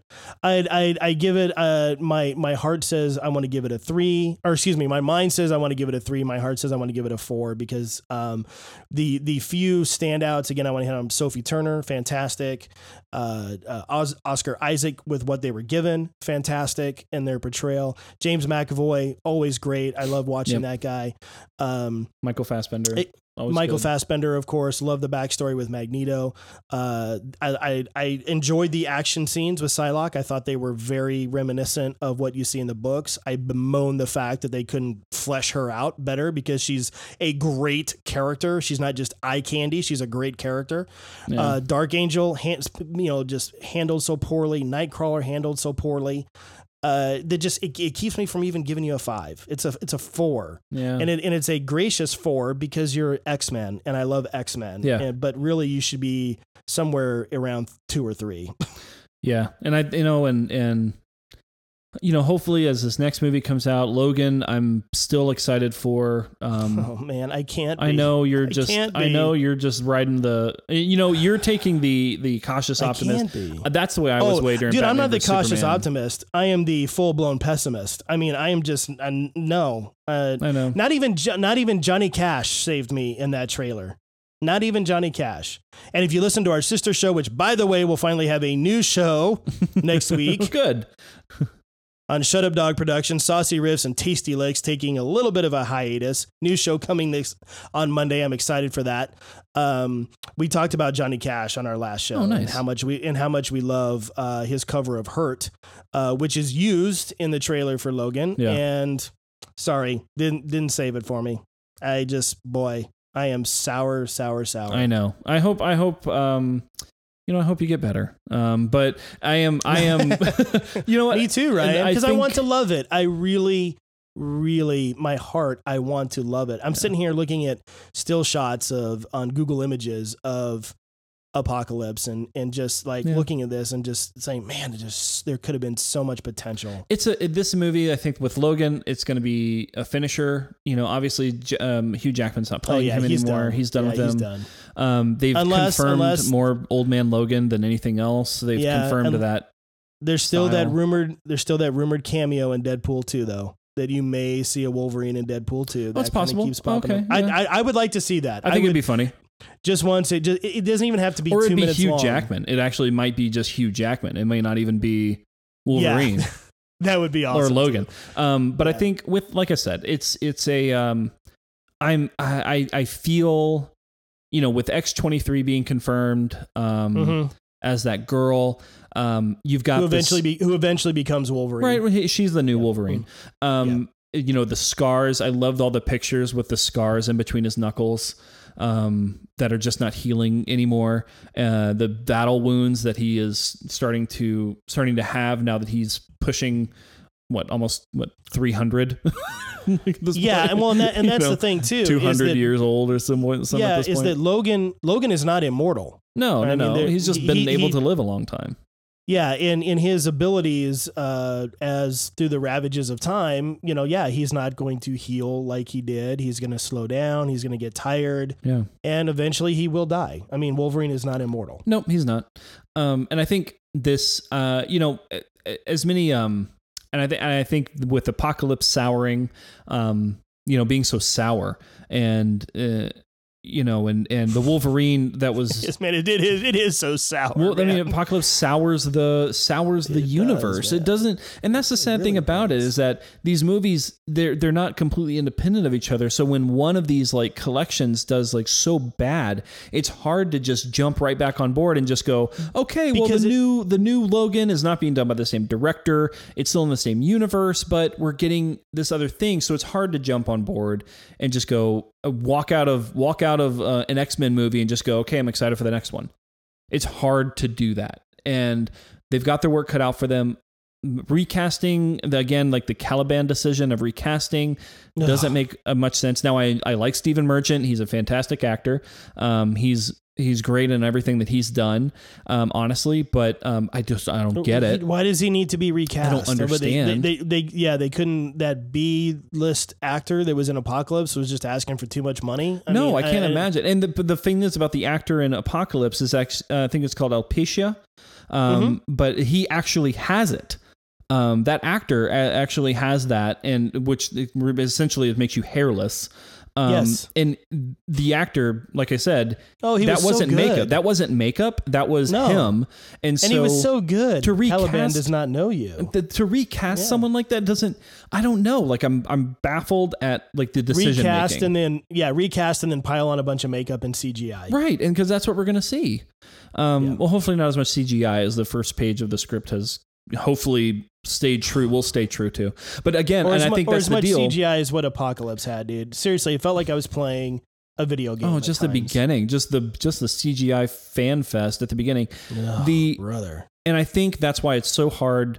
I understand why it's hard for you to be excited about the next Wolverine movie because of this. I have to. I'm on the other side of that coin. I am excited for it in spite of this.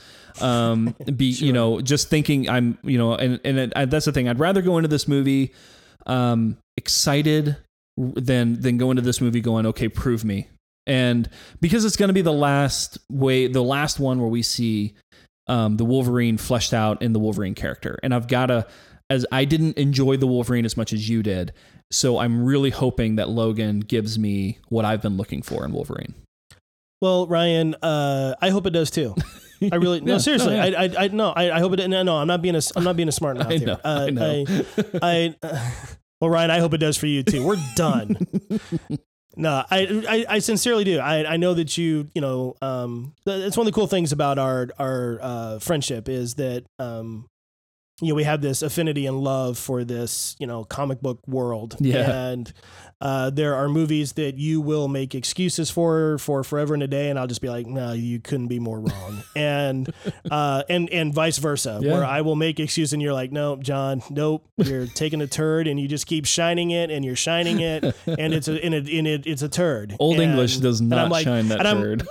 Yeah. And I'm like, oh, more lacquer, Ryan, and you will like it. So after I put more lacquer on it.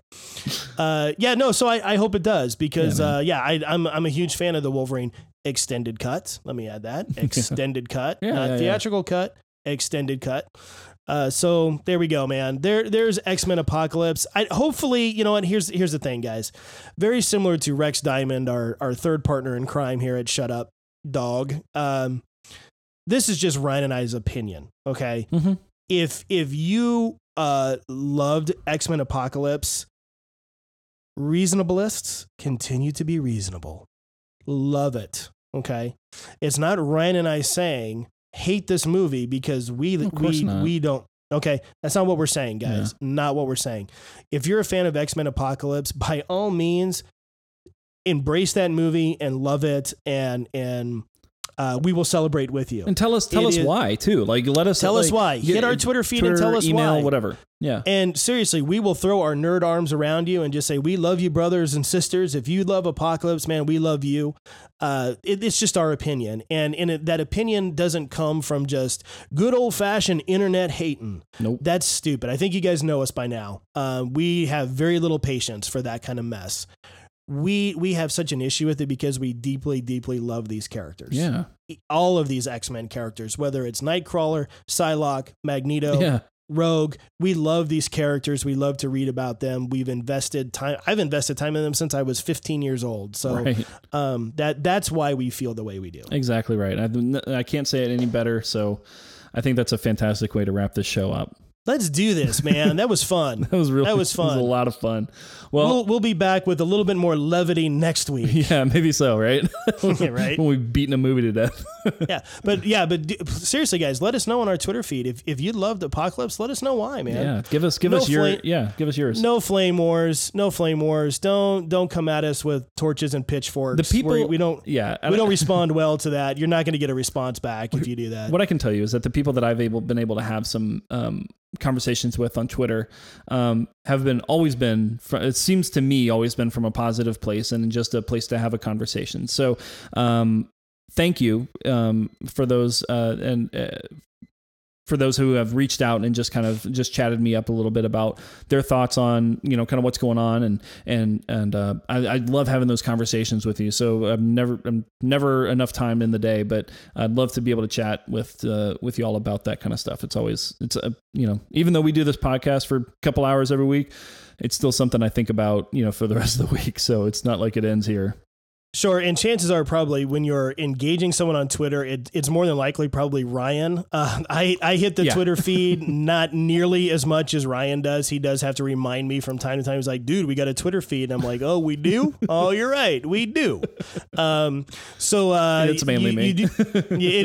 You're mostly engaging with Ryan. When you do get something from me, I may just kind of throw my name on there. It's like, hey, this is John. Remember me? I show up here every once in a while as well too. But yeah. Totally fine. But if you're engaging, you're talking with my good friend Ryan more than likely than you are me, because I just don't want to talk to you. I'm kidding. I know that's not true. That's not true. Oh my goodness. Well, thank you again for listening. And if you're wondering what the Twitter handle is, it's at RFBPC, Reasonable Fanboys Podcast. And then you can still email the old fashioned way at reasonablefanboys@gmail.com. If you follow us on really the Twitter. wanted to. But yeah, follow us up. Follow us on the Twitter. We follow a lot of really cool sites as well too. Obviously, all the Marvel, DC, Valiant, Image, Dark Horse we follow, so you can catch a lot of their news on our Twitter feed as well too. But we also give shout outs to our local comic shops, and there's even another I think there's another another kind of comic booky podcast that's that we talk to as well. Man. But yeah, there's just place to chat. So but hey, this has been Reasonable Fanboys. My name is Ryan. I am John. I hope you guys have a great rest of your day.